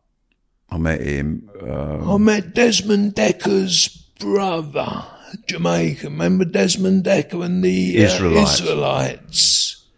Desmond Decker, the Israelites. Anyone who came in who was quite famous, they ship them out the next day. Like cops and all that had been caught doing stuff, and the drunken airline pilots, they moved them quick in the end. What was their story? They kept getting drunk while I was flying aeroplanes. Yeah, they got arrested at the lounge at Miami International Airport, and they noticed they'd been drinking. But they and was on probation already. Yeah, so Drink- they breathalyzed them. drink and they flying. Was drunk. Fancy that, getting on a plane with them. Yeah, drunken. And what was the other two people you said that were? The doctor whose wife went away for the weekend and he thought he'd try some crack. And he got all paranoid. He'd been smoking for a few days. And the dealer knocked on the door, said, "You owe me money." And he said, "I've paid you." He said, "Come in and I'll pay you." And he shot him. And then chopped him up into bits and dumped him up the dump. And that's how they got caught. How he got caught. Well, my friend's name was Headless Harry, and he come from upstate New York with just a head of a woman. And he got tried and convicted of murder. And his defence was, well, it's just a head. How can you determine that it was a murder? You know, because the charge should have been transporting a corpse or body parts. That's not a charge of murder, is it? Because she could have died of anything. And he put her in a swamp in the Swamp Alley, and he ended up getting 45 years for this head, and the body was stayed in upstate New York. And you met him? Yeah, he was a good friend of mine. He was a good Headless friend? Harry, yeah. And he's still doing time, and for a head. Just a head. What was his version of events? Basically, I think it was they dumped the head in Florida, for the alligators, so we got rid of the head that they bought from upstate New York, and one of the guys started bragging about it, and they found this head in the Swamp Alley, and that was it. So The murder. rest is history. Headless Harry, we call him. Yeah. But there was people in there that would get arrested for buying bird seed from a feed store and get arrested for trafficking in. And by the time they realise it's just bird feed, you've had your car towed, broken into, they found out you violated probation in New York, and all hell's been let loose because you got a bag of bird seed in your car. Yeah. Another guy, he got a life sentence for a non-violent crime. He was a small-time guy, career criminal. He had payroll checks at like $1,500 each, $1,000 each, about 6 or 7. Because they just had enough of him, we've had enough. They trumped the charge up to racketeering, which is punishable by life, by photocopying all these checks to now make it look like there's 60 checks. Look at all these checks. But they were all shuffled together, and they went from 6 checks to 60. Jury, that's a lot of checks. Life. He died while I was in prison. His girlfriend, who went along for the ride, didn't really want anything to do with crime. She got 25 years. Oh, my God. And that's Florida. Florida. That's Florida. Loads of stories you meet Yeah, people going out for a pizza, getting shot at by Fort Lauderdale police and all that. Man. You did? No, my mate and I met in there, just went out with his girlfriend. Big A fight. guy wouldn't let his girlfriend out of the Jeep. I want to get out, shut up. And, he carried on driving. Kidnapping, punishable by life. He got a life sentence because he wouldn't let her out, and that's kidnapping. Yeah, Florida. Even if the cops shoot your car up, you get 5 years and you're innocent. You get 10 years for shooting killing a police dog. Yeah. Florida does not play. No. It will really, really slam you. And a lot of these people are first-time offenders. There was no chance of second chance because they're getting 50 years. Well, there's 200 prisons in Florida, and they're still building more. National Guard are out, though. That's all quiet, isn't it? They're working in the prisons. Did you know that? No. Yeah. Yeah, because the gangs are kind of taking over a lot of the prisons because... Who are the gangs? Well, most gangs in Florida are in control of the Latin Kings. Latin Kings. And they're the ones who you want to be on the right side of. And, they're honourable and, they're not going to mess with you unless you're a problem. And if you can help them, all the better. So did you have to come to a deal with the Latin Kings? I never had a problem with anybody. Yeah. So it was different for him because I'm in different prisons and, just different. And yeah, they just thought because of me charge and what I was and all that, they just thought I was a bit of a la-di-da guy, you know what I mean? Just if you've got a real charge and it's nothing to do with a sex charge or anything like that, they leave you alone. You're halfway there. And of course, if you stand up for yourself, then again, I would definitely respect that as well. I got promoted all the time. See, the guards and the warden, they know they can just tell by your mannerisms. Like, come here, that's a fade. You've had a fade. No, my hair's faded. I haven't had a fade. I wouldn't pay for haircuts. You got to pay, ain't you? Inmate barber. Not pay. Honey How'd you get out of that? Just not pay. Ramen. Huh? It sounds like you were feared in prison. Why? How did you get away with that? Well, you just don't back down. But I was never violent, never threatened anyone, but you just stand your ground. You just the mannerisms, innit? Really? Don't mess with me. Yeah, they will fear, if you was white and bald-headed and tattoos, you were naturally feared as, because of the way you look. And so it's all down to body language. They look for the weak people, and it's not easy to find out who's weak and who's not. And of course, with me, I was just as aggressive back as them because, I didn't find any of them to be any more gangster than me, and I'm not a gangster, so they definitely wasn't. And I just thought they was. And like you could be standing on the rec field just hanging about in the shade and all of a sudden, smack! The guy next to you gets smacked by the gang. And then you're like, oh my God. So then you'll be in his cell a couple of hours later. Then they come in and smack him again. You're like, oh my God. But you just walk away. Keep your head down. Yeah, either he's a kiddie fiddler, so they're smacking him. Now he's got to send $400 a month in to keep not getting smacked. So, Malcolm, you called somebody boss one time, just in a friendly way, but it backfired. Yeah. I said, hello, boss, big African guy. Get some coffee. No, you can't call me that. It means sorry son of a bitch in backwards. But he come one of my best mates in the end anyway. He followed me into prison, and he was all right. They're all right once they get to know you. You're all right and good and scary at first, but then I do some sewing. I can sew your buttons on. Life has been in there but they've been released. The people who got life were released, weren't they? Early. They could go home, they'd do another robbery, have some more kids, and come back in again and get another life sentence. There was a guy in my prison who was doing a life sentence for stealing a black and white TV. And it was like a home invasion, and she was trying to stop him from pushing it through the window, and he pushed her and she pushed him, and he got away with a black and white TV and he got a life sentence. Yeah, touch and strike of a person over 60, you're doing life. Yeah. Verbal abuse of the elderly is, that's a 3rd-degree felony. You can get up to 5 years for verbally abusing your in-laws. Do they do 3 strikes in Florida? No, they don't do 3 strikes, but it's pretty much... You're getting striked anyway, aren't you? Yeah, 1 strike's enough. Yeah. First offence, you're gone. Yeah. So, Phil, we were at your prison that was by the medical facility. What was the next prison that you went to? The next prison was Columbia CI, which was also a psychiatric prison. The only reason they put me in the psychiatric prison was...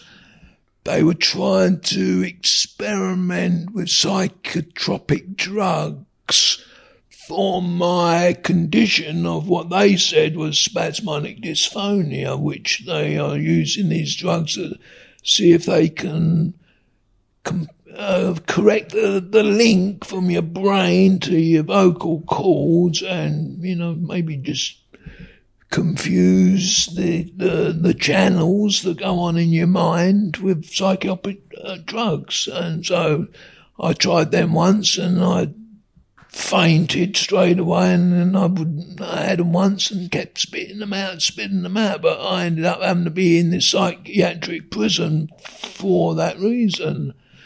And What was your living conditions like in there? dormitories with 70 men Chaos. that had all kinds of personal issues and just noise and intimidation and just sleep with one eye open all the time. And, Always try and get a corner bunk bottom in the corner. and so And there if were it kicks off, you can. bunk beds everywhere. Get in and the corner. Just open showers, open toilets, no privacy. Just dormitory life. They'll And, be swinging them at you. That's really inhumane, isn't it? Open Yeah. showers and toilets. Well, everyone, You've got no privacy. Most Not men all go of back to them. their childhood, believe me or not. When they're in there, they want their mums and girlfriends and want the best So of after everything. Columbia, I went to what was the other one? I went to Dade CI, which is in Miami, and That was off the chain. yeah, that was one of the most bizarre prisons because it was Miami, and so it was wide open because the guards were. Ecstasy parties at Christmas, It was just even next door to me. cell phones everywhere and drugs everywhere, and they would come in and they would demolish the whole dormitory, rip all the mattresses open, they'd kick all the U-bends off the sinks, looking for everything, and just completely wreck it and walk away. And then the inmates have got to fix it all up. The plumbers have got to come in. The electricians have got to come in. All the mattresses are all torn up and just crazy. Well, our mattresses were the old school, weren't they? What was it? Just them old, Like yoga mats, that skinny ones. Yeah, with the with the stripes. straw. Just straw, isn't it? Straw mattresses. I used to double them up, put two mattresses together and sell them for a bag of coffee. There'd be like a mattress missing in the dormitory, and they'd go around looking, and there'd be one big fat one and one little I'll be thin one like a feeling sorry Weetabix. for everyone, giving them extra blankets, and then my bosses show up at 5 a.m, kick me out of bed, and I'll be in trouble because everyone's wrapped up in 6 blankets, and I've been giving them out, and they're all short in the prison, and I'll be up in trouble for it. Did you get many disciplinary reports? None. I was the one for that. I had about 4 or 5 What were they for? fighting, all of them. 4 or 5 of them. Yeah, fighting. And what was the stories behind those fights? Just people picking on me and me not letting them. And having to fight and physically fight and struggle and wrestle and end up going to jail. He And came into general population, battered all his knuckles and fingers, been straight away. straight away, even in the county jails, I was doing it because They picked on him all the time. they just pick on people because they thought I was old and vulnerable, and they found out that I wasn't, and but. You go to the next place, they don't know who you are, so you go through the same cycle all over again. It's horrible, isn't it, It's when you not gotta until they establish realise that Yeah. don't mess with him because, he's going to cause you I went more. to 1, 2, 3, 4 places, like 3 places in immigration. You have to re-establish yourself every time. Yeah, well, when they keep moving you back to the county jail, that's horrible when you're in prison for no apparent reason, just for getting paid. County jail's the worst. Oh, horrible. Madness in them old type 6-story ones down Fort Lauderdale, when you're looking at the old pubs you used to go in down there and all that, because I was working in the shipping business down there, building $10 million motor yachts, wasn't I, for the rich and famous. Living it large, strawberries and cream down to Key West and all that, sea trials. So you mentioned that open plan toilets was the protocol. If you're doing a number 2, drop one, flush one, Flush. drop one, flush one. Courtesy flush it was Yeah, but I called. wouldn't. What would you do? They'd be like, put water on it. I'm like, it's in water already. Shut up. Yeah, I wouldn't do it. But no privacy and just open showers. Even if you're in a 6-man cell, you've got Toilet's open, and it's open plan in the cell. But when you're in a 2-man, it's different. You know your mate needs his privacy. You know what he does, and and it's easy. Did you have toilet paper rations? Yeah, but that's all crazy and all. They're all crazy about that. They're all crazy about razor blades. But we had no fan, no air conditioning, and metal window with holes drilled in it in my prison. Did you have a swamp cooler? No. What? A swamp cooler. We had hot water on tap outside my room. So 7 a.m, I was first out for me coffee. Yeah, I had a swamp cooler. That was a bit of plastic over the vents to make a wind tunnel. Oh, no, we used to cut sheets and make a sow out of them. And it created that. Amazing. It was so clever how it brought the breeze in. But I had a metal window in my cell with holes drilled in it. That was it. Yeah, solitary confinement. You couldn't look out the window at all. You just look out. Well, that guy's just done 27 years in solitary in America. Which one? I can't remember his name. I watched him a couple of days ago. He just got out. He'd done a lot of law cases about it, but they said, well, now you've been released. There's nothing you can do about it. Oh, the guy we had on, Nick Harris? No, he's American. I just watched him a couple of days ago. 27 years in the box. He escaped from Texas, and they hated him from a Supermax. Wow. Yeah, it's interesting watch. But I don't know how the TV crew are allowed to go into a prison and actually talk to him through the screen now. Well, they just every prison's different. It's got its own set of rules, and some will, some won't they? Same in this country. You can get access to certain places, and others are off limits. So when he got released, I was on holiday. I like my holidays. So I called him up, got my daughter to drop in an airline ticket round. And I've been going backwards and forwards to Cambodia ever since. He's addicted to it. Yeah. It's the best place in the world. We're jumping ahead a bit. Hold on a sec, we're not quite there yet, the release story. You're on prison number 3 of 7. Yeah. What was prison number 4? Madison, which was a nasty prison, nasty guards. I was making retreading boots, resoling the boots. They made new boots as well, but they would resole the boots. So, that was a job I didn't like, and I soon got a pass to avoid dust because of my throat. I had a pass. You Couldn't do that, and I couldn't do this, and I couldn't do that, and I couldn't do physical exertion. And the only way I got out of that camp was sign up for another psychiatric camp just to get out.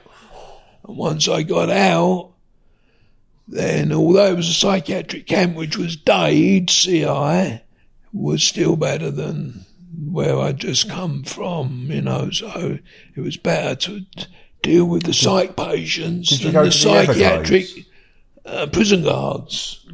Everglades Prison? Yeah, Glades, CI. Yeah, that's it, yeah. Oh, you went there? Yeah, 7 total. And did you have a fight at the previous place? I had a fight in nearly all of them, really.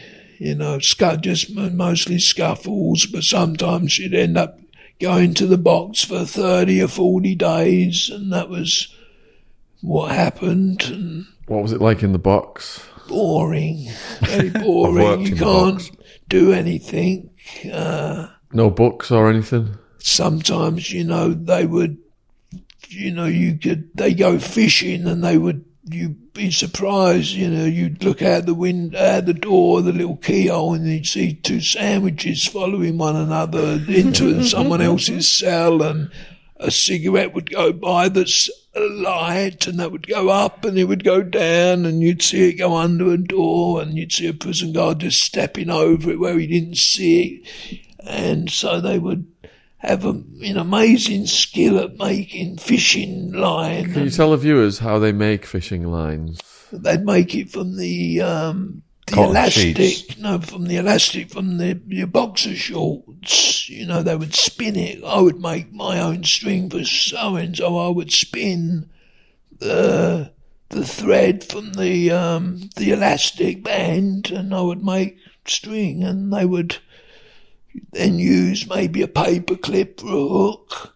It didn't have a weight on it. Well, they would use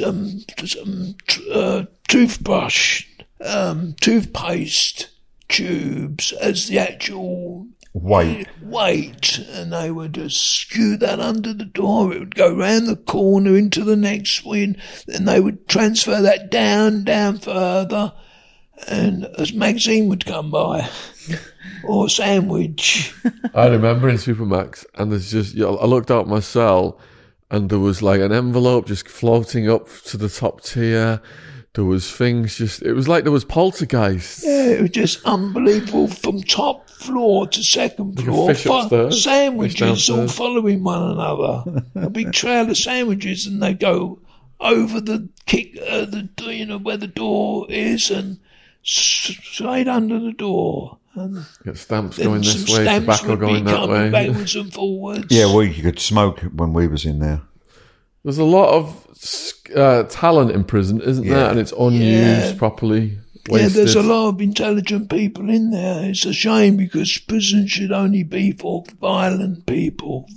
People who hurt other people. You know, why I would you agree. put someone who's non-violent in with someone who's extremely violent? That person's going to come out most probably violent. I come out very angry. I wanted to jump down everybody's throat for no real reason. I was just had a short fuse, and I wasn't like that. Why did you do that? Were there any stories of extremely violent or dangerous prisoners that you heard, like boogeyman stories? Well, yeah, there was all kinds of stories with, some of these lifers that had been in there all the time, how they were being beaten and, their ribs were broken and their arms were broken, they were raped possibly, and all kinds of, and they were traumatised, some of these men. You could just tell that they're just a shell of a man that maybe never going to get out. Yeah, they go in for a driving offence and end up getting life. Been in the box 8 years. They release them. The first day they're out, they're fighting and going mad again, attacking inmates. They can't deal with it being 8 years in the box. Yeah, some go in there and they get out of prison and go straight back in. They can't handle it. The Jamaicans do a lot of time in the box, so they won't cut their dreadlocks off. So if you don't cut, you go in the box for your whole sentence. Wow. Because we all have to have skinheads. That's where my Yeah, faded it's hair very came in. strict. You're not allowed to have a needle. You're not allowed to have a colouring pencil. You're not even allowed to have a pen that's not wobbly.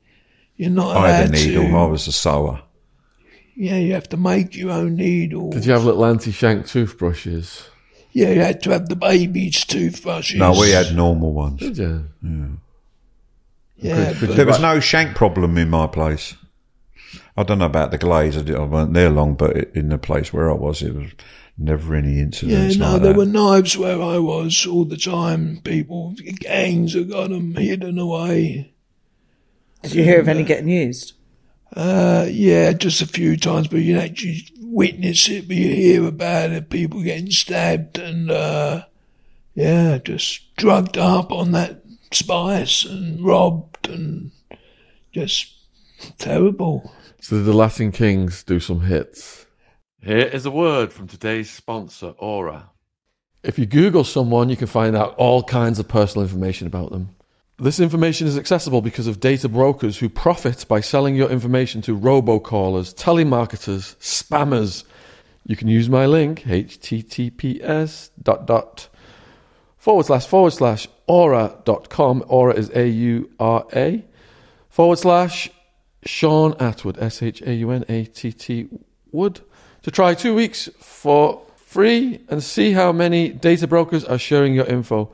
Also linked in my description box on this YouTube version, or scan the QR code on the screen. Aura also monitors your emails and passwords to see if they were involved in a data breach and exposed on the dark web, and gives you the recommendations on what to do.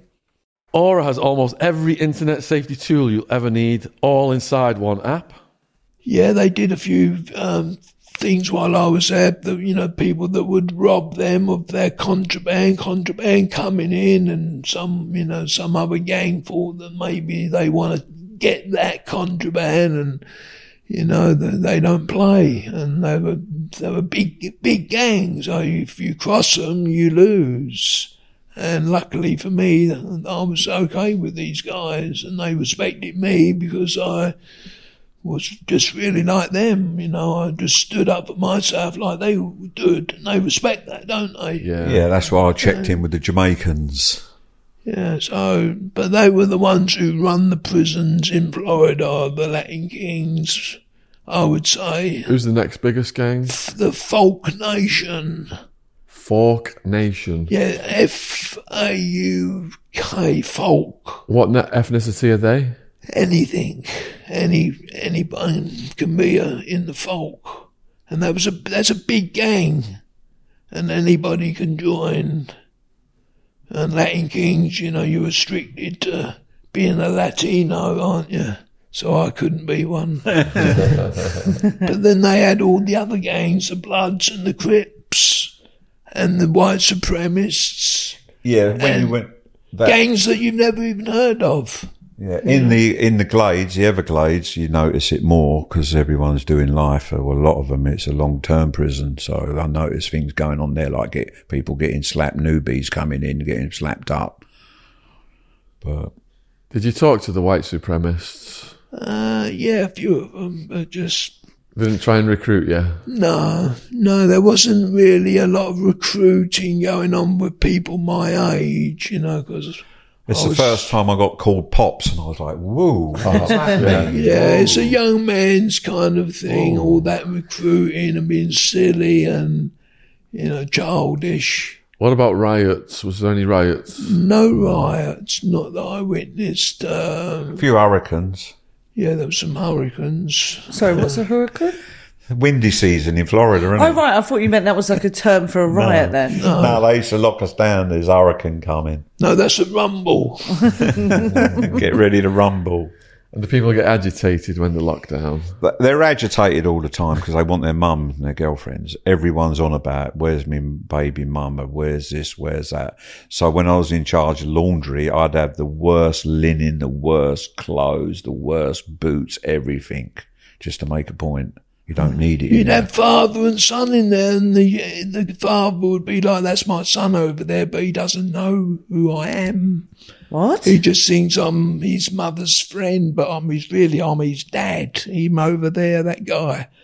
Yeah, father and son, but the son don't know. He just thinks, oh, that's mum's friend. Hey, how you doing? But really saying, hey, dad. Didn't even know. Brothers, twin brothers, and just relations all in prison. So you saw twins in there? You saw twin brothers, did you say? Twins in there, yeah. What were they in for? I know, it was crazy stuff. There was one in there, each name was Rusty Nail. That's his real name. Another guy's name was Outlaw, Mr. Outlaw. Yeah, crazy. What kind of tattoos did you see? What tattoos? I didn't have any, no, but they had them all on their head, in their ears, on the bottom of their feet, everywhere, over every part of their body. They'd have bits of toothbrush put inside their foreskins. Oh. Yeah, or bits of chest pieces. Yeah. Make a little slit in their foreskin and put it in. And then cover it back up, and then hopefully it'd heal up, and it would be a little sex add-on, whatever they use it for. I've never heard anything like that. Yeah, no. Did they have tattooed dicks? Yeah, tattooed dicks, and one guy, he said it was a butterfly, but it looked like a stag beetle.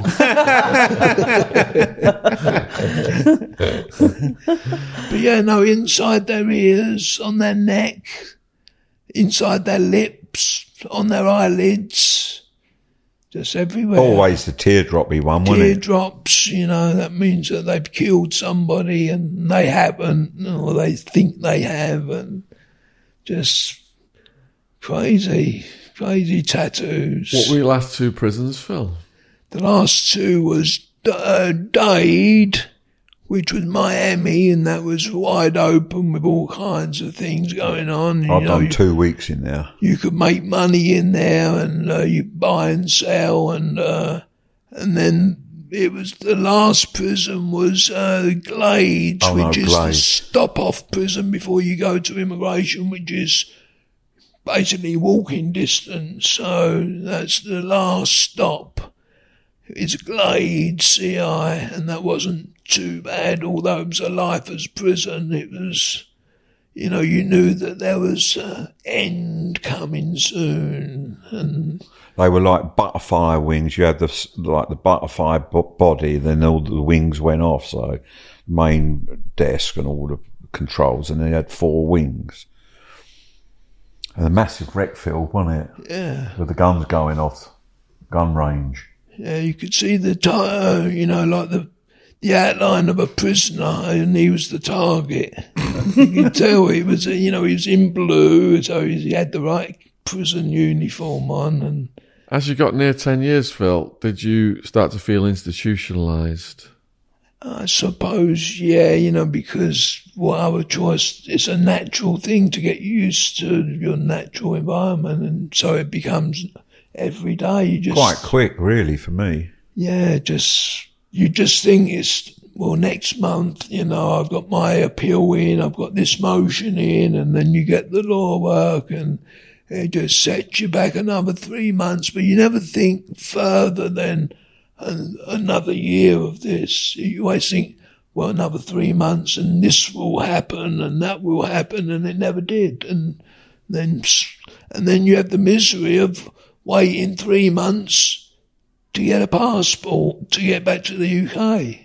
3 months in immigration, although the conditions were like Butlins holiday camp, it's still 3 months of... You got to pay though, haven't you? You got to pay the diplomats to do it. You got to wait, and I had to wait. Phil, it sounds to me like once you got sentenced, you were living day by day. But then as you got near your release, did you start to think about the future?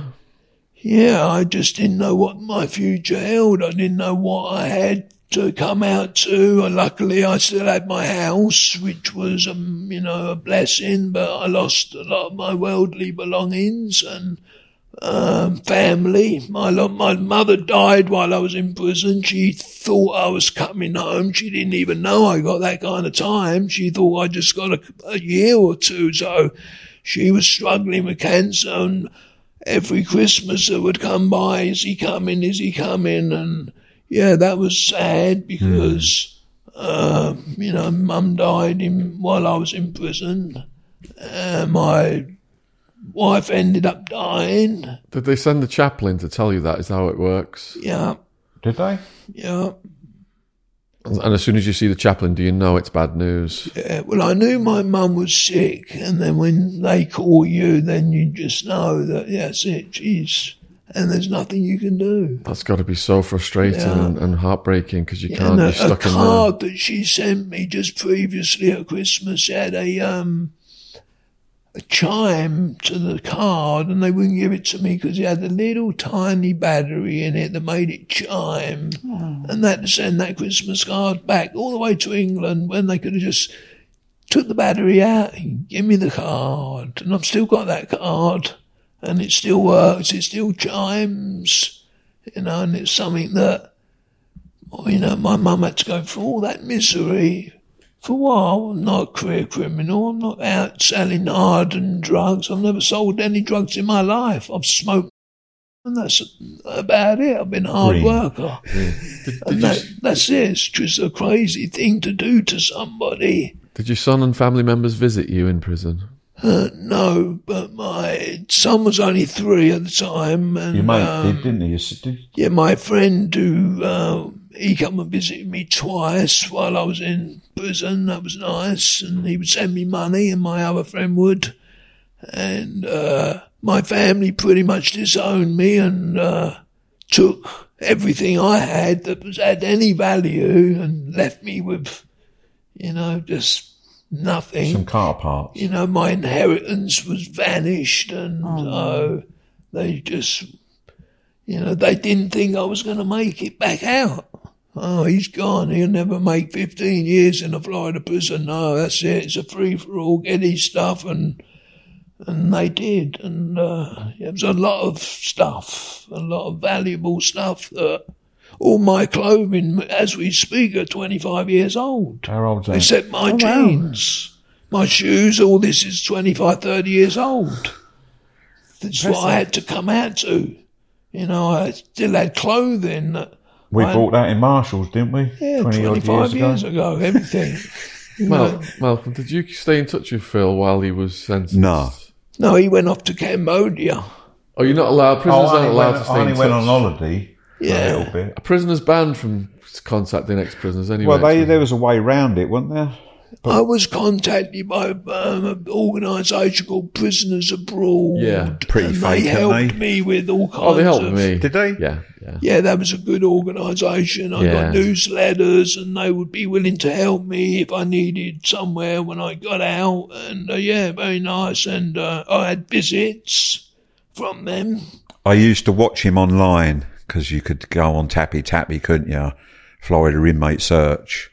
So I did that a lot. Oh, and look at his DOC page. Then we learnt a lot. We could look at other stuff and read other stuff. So we kept an eye on him, knew what was going on, and even stuff showed up. And I'm like, whoa, what's happening? I've had people call me, what's going on with Philip in America? And but he never knew nothing about it. But it used to show up on the internet. Imagine just the fact that you have to put a confidential informant in a jury. For what? You know? Are you really that desperate to get a conviction from... I'm not a career criminal. I never broke into no one's home. Why me? Why didn't you do that to the man who was a real criminal and a real drug But the judge knew. trafficker? She said, where's the evidence? They couldn't come up with it, and she carried on. What was your day of release like, Phil? Very strange, very surreal, you know, like... Early in the morning, isn't it? Yeah, just everything was just... Is it really happening? And Did they put you in a red jumpsuit? No, I had a grey jumpsuit with an orange T-shirt like that. Walk you to the gate? Yeah, same procedure, you know, going on the tarmac of the plane, and, you know, you don't see planes normally when you're underneath them. You think, my, look at the size of this thing, and you go up the steps, and that's it. When you go to the hospital there, they will put a smock on you and they'll shackle you and everything, but they'll put a blanket over you, and the guard, he'll be dressed up as a doctor. You know, they'll put one of these makeup things on him, but he's got his uniform underneath, and they will push you around the hospital to each department and then change you to the bed.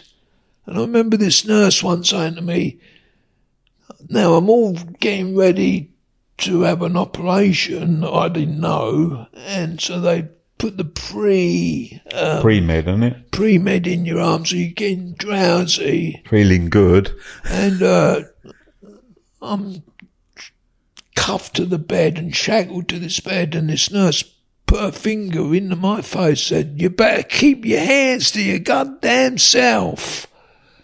And I'm looking at this one thinking, what? God, you'd have no problem. No, there's no problem for me ever touching you. What are you, wishful thinking or something? Why would you even say that? Another guy, because I'm a prisoner, he said I was a malingerer. I'm making all this up. I'm not. I've got a voice. It's normal. I'm just all making it up. If I come off the street and say, doctor, he wouldn't say that, would he? Oh, sit down. Oh, no, yes, this is serious. Because you're a prisoner. He's not. He's just making it up. He's a malingerer. What did it feel like stepping on the plane? Oh, that was it. Just I knew then. Were you the first on? Yes, first on, and then that was it. No one was any the wiser that I was an ex-con or anything, because I was in civilian clothing. Were you greeted by the cabin crew? Yes, they was all nice and friendly, and they had my passport, and so I suppose they was alerted to keep an eye on. Did they talk to you like you were a human being? Yeah, well, them days you had the marshals on board, didn't you? And it was a pleasant flight. And I didn't even recognise my friend who picked me up at the airport. Who picked you up? Rick and Nigel. I said to my friend Nigel, where's Rick? And Rick was walking straight towards me, and I didn't recognise my best friend. I went to school with and everything. And how much had the world changed? A lot. There was a big conifer tree in my garden that was 35 feet tall, and it wasn't even there when I left. It wasn't even a twig. Yeah, big conifer tree, massive, just like couldn't get much bigger. And that wasn't even there, so reality started to kick in. What about technology? Everything. I didn't know anything about cell phones, internet. Yeah. We bought our first cell phone in a gas station in Cambridge, Mass. Anything to do with a gadget, TV, remote, I didn't know anything about nothing. I still don't. That's because you guys went in the same time as me. I was 2002. Yeah, so 2003. I missed texting and all that stuff. We just bought our first mobile phone in 96, 97, didn't we? From a gas station. Big old Motorola house brick. I had one of them. Yeah, I had one of them years before that in England, but when I moved to America, I don't know why they were behind us. Then it was the Nokias, wasn't it? Yeah, well, we had the Motorola in the end, the walkie-talkie phones. They were excellent. Yeah. I love them. But even now, I still shake my head with prices. Fish and chips, £6-7. No, haircut, £10. No, I can't. What date did you get released? It was about March of 2017. Wow. And would you say you were like decompressing for the first few weeks, months? Yeah, for the first year, you still can't. Because I was used to actually living in America at that time as well. So I'm not only getting used to being out of prison, I'm now getting used to living back in England, where I would normally only come to England for maybe a few weeks on business and then go back. So, just the change of actually living back in England. Reverse culture shock, pulling out on the other side of the road in cars. I did that. I pulled out and went that way into oncoming traffic. Yeah, well, I still do it. Got back. I'd still do it. You still do it? It's dangerous. Yeah. You can kill somebody. I was lucky that the light was on red and the traffic was stopped. Yeah. But if they'd have been coming, I would have drove straight into a vehicle. No, I'd done it not that long ago on the other side of the road. I have to really think. And I'm left-handed as well, so I'm all confused. I'm used to driving a left-hand drive car in the UK, so now I'm in a right-hand drive in the UK, and I'm used to driving on the right in a left-hand drive car, and then I haven't been on the road for all them years as well, so I'm just all very confused. You don't really want to get too close to me just yet. And you said you had a girlfriend when you went in, but you lost her, did you? Well, she was my wife, we were separated, but hoping to get back together. And we was on holiday when she passed away. Yeah, and she was waiting for me to get out, and finally did get out, and she died for no apparent reason. First time I see him have a tear in his eye. He knocked on my front door on the beach down in Cambodia. She didn't really die of any. They didn't know. Cause, it's more Worked like for the a Boston broken Globe. heart type thing. It's sad. And like I say, my son's going to Cambridge University next month, and I've only met him once, so he's done well for growing up without his dad, but I couldn't be his father. That was deprived. For what? I'd have been a good father to my son. I was a good father to my daughter, and so she was about 12 or something when I went into prison. So, I had bonded with her. She was my daughter, but I couldn't do the same with my son because he was only 3. So I lost all that. I lost my mother, lost my voice. You would have thought I was Jack the Ripper, wouldn't you? And I'm not. The way in which people date, it's all revolves around technology now. So, as a single person getting out of prison, did you date women, or was that too psychologically, tricky with it's all like Plenty of Fish and stuff, isn't it? Yeah, well, Match.com. That's 10 no, years I just ago. called him up and done the easiest thing for him. Hello, Phil. Kate will be around in a minute with an airline ticket for you. I'll be waiting for you at the airport in Cambodia. So I flew him to Cambodia. So the nice. technology came, it did come, but it's very slow and bit by bit. And I am where I am now, which isn't that, I'm not that, good on a computer or anything, but I've come a long way. Yeah, he sells on eBay now, don't you? Yeah, I've learned to spell before I could. Well, we couldn't spell because of being in America. They spell different, don't they? Yes. So you get confused. But, doing all this law work, you soon learn to spell and you soon learn, your English improves and your computer skills learn a bit because, I'll be doing all the research on my case and, I've got so much law work that I've generated and I just want to go that extra few miles just to see if I can, Well, you're going to, aren't you? I need to get something for what happened. You 13 years for baby laxative. Why didn't you just give me a slap on the wrist like you do with your murderers? There was an English guy in there. He killed his roommate and he reloaded the gun twice because the bullets weren't no good. He shot him about 14 times, finally killed him, and he got 7 years. Yeah, I met some English guys doing life for fighting murder. Yeah, I The got guy more died. time. Met smugglers as well, diverted planes, plaster Paris leg full up with white, come into Miami, what's in there? In you go. Yeah, I met a few English people. Guy ripped a woman's leg off at a gas station. Her car jacked her car and she went to get in the car while he was pulling away and he put it in reverse and her leg got caught between the door and the gas pump. Ripped her leg off and he got 5 years and I've done a lot more than that. And didn't rip any legs off. Yeah, so he arrived in Cambodia at the airport. I picked him up. I said, come on, we're going downtown. I got your hotel room and you're going to be hanging out with me girlfriend's sister. So you had a good time. Yeah. But no, it was a shock to my system because everything was expensive, how much for that? He didn't have to pay for anything. Well, no, man, in England, the prices of, wow, no, car insurance, 600, no, you crazy. Yeah, and I'm still like it now. I'm like, how much for that? £5? I booked a table last night in a restaurant, said don't look at the prices of the menu, it's all on the house. That was last night and this morning, free breakfast in hotel.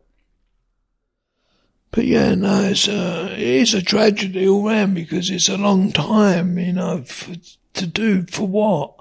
Looking back on it all, do you have any regrets or is there anything you would do differently?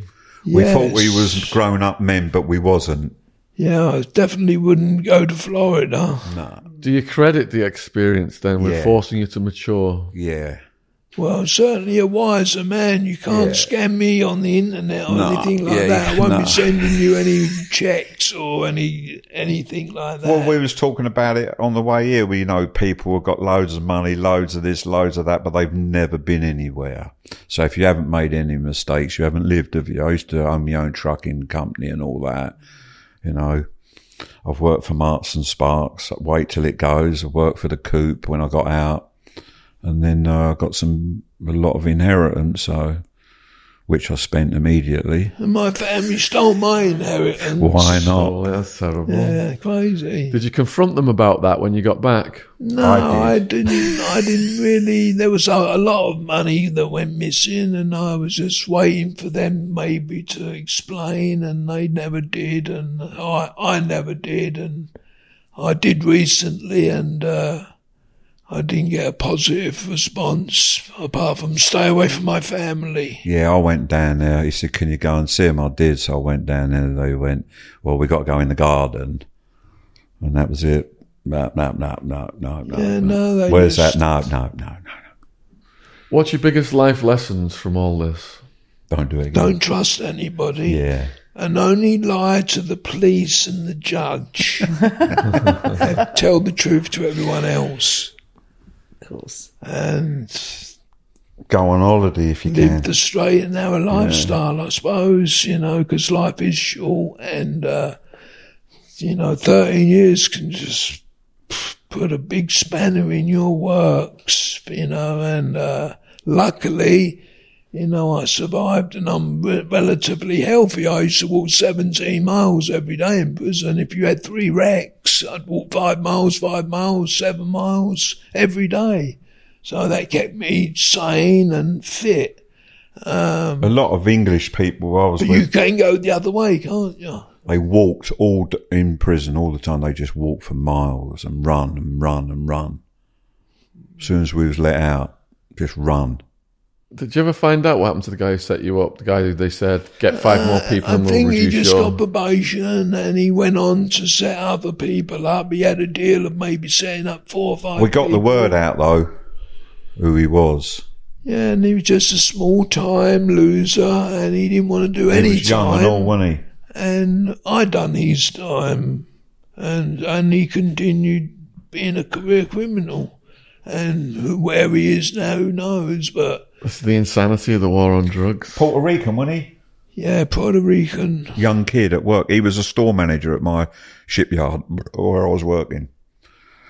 And I see him without a shirt on one day at work. I'm like, that's weird. That's weird. Why ain't he got a shirt on? Because he was wiretapped when I met him a few times. Because I was bugged for 90 days on the phone. Yeah, they had a TV in the motel next door with holes going through the door. And when Malcolm went into the hotel room, he fell back on the bed. Because my nickname was Horizontal because I was always chilled out and laying around. Yeah, so he laying on knocked bed the while cameras deal's going. out of whack, didn't you? Yeah. He knocked Couldn't the- hear nothing because I was laying on the mic. So then the other cameras kicked in from next door, but they had a TV show going in the background, supermarket sweeps, and you couldn't see because of the interference from the TV. And Yeah, and when I had meets with them and all that, and they couldn't hear nothing. Everywhere I met them in a restaurant or what, they couldn't Too hear busy. anything through the mic. police station was bugged and everything. Everywhere they put us. They really don't play by the rules at all, and they don't care. They really don't care. Yeah, because the public defenders, the first minute in court, he come over and he's sitting behind me and he said, here's a bit of paper. You've been under surveillance for 90 days and wiretap. I'm like, whoa. Yeah, no, they had him good. They had him on video, audio, everything. I wasn't even in Florida. They didn't know. They thought we come from England. They didn't know where he was. So what do you guys want from life now? Just freedom. Continued freedom. Yeah, no, life's good now. Really Yeah, good. life is good. I don't want anything. Really, I have everything I want. I'd like to get my voice back. Do you appreciate things more because you Yeah. lost everything? Everything I appreciate. I don't waste food. I'm not mean to anybody. I just give more to other people than I give to myself. Well, when I got... Especially in Cambodia. When I was in prison, I got ill. Not ill, I just felt rough one day. I was in the gym working out and I had to kick the door in one night. I was hurting, my shoulders were hurting and all that. And they bought me some pills, the guards, because I didn't have no money. But when I got released, I went to bed normal one night, woke up with this overnight. Lay dormant. Because I had that come up when I was sitting next to you, didn't I? In the old cell. Like, Is that a ganglion? no, rheumatoid. I'm like, what the hell's that? That's hurting. And they called it carpal tunnel in prison. But when I got released, they done a blood test on me and I had rheumatoid. Oh. So. And then they just pensioned me off because of my illness. UC50. So you've been running all these businesses, and how does it feel to be pensioned off? Strange. It's hard to get used to. You don't, But it's all right now. I'm getting used to it. But I can't do much. Can't do anything. I've got an electric scooter. That got a blowout last night, didn't it? Yeah. See, and I'm okay. I'm kind of very fit. It's just my voice, really. So there's me going through town on my electric scooter and Phil walking alongside me. Yeah, I outpace you in your electric scooter. So what do you say to the young people watching this who might be tempted to do the kind of deals Do that you not guys are get involved in? any hard drugs whatsoever. Don't 'cause put all it's your a eggs in one dead basket. end street. It's a guaranteed dead end Yeah. street. Anything to do with White, brown, brown, green. anything, it's just not worth it. Well, green's Life is- decriminalised and you can get it on prescription if you've got ailments since 2019. And we're not talking about that anyway. We're talking about the harmful drugs that hurt people and cause all kinds of problems. And why would you want to do that? It's a terrible thing to even get involved in, and there's an easier way to make money than do that kind of thing, you know. If people want to contact you guys, do you have any socials or anything? Yeah, well, I'm on Phil Lee, I'm just on gmail.com. Instagram. On the ground. Yeah, not Facebook. We'll put your email in then and we'll put your Instagram in case anyone wants to I contact don't you. even know what it's called. But I don't log into nothing. I'm all tappy, stay out through the back door. Pass me phone, please. Right, so is there anything you'd like to say in conclusion? Thank you. Great to be here. It's took me years to come here and get Phil here. I know. No, thank you, guys. And what was we Thanks, talking guys. about on the way up here? Something, what did we say? Compensation, want compensation. No, it's something else. But, you know, I think I deserve it. You do. Medical Jacksonville malpractice. Memorial Hospital, cough up, you're a multi-million-dollar Yeah. thing. If they knew that maybe you was going to do a story on the way, what they do, and they do it, they might want to settle out of court. Yeah. Prisoners Abroad would be a good one to contact. They have resources for prisoners. Yeah. You're making notes of this Yeah. because we're going to forget. Yeah, that's me on Instagram. Are we still live? Yeah. So it is at HAWES Malcolm. Spelt wrong though. MALCOLM. Yeah. M, is it? Or an M. N? Malcolm's spelled right. Oh, is it? Oh, it must be me email that it's spelt wrong. Because my daughter does all my admin. Anyway, the link will be down there for Cheers. Instagram and Phil's email as well.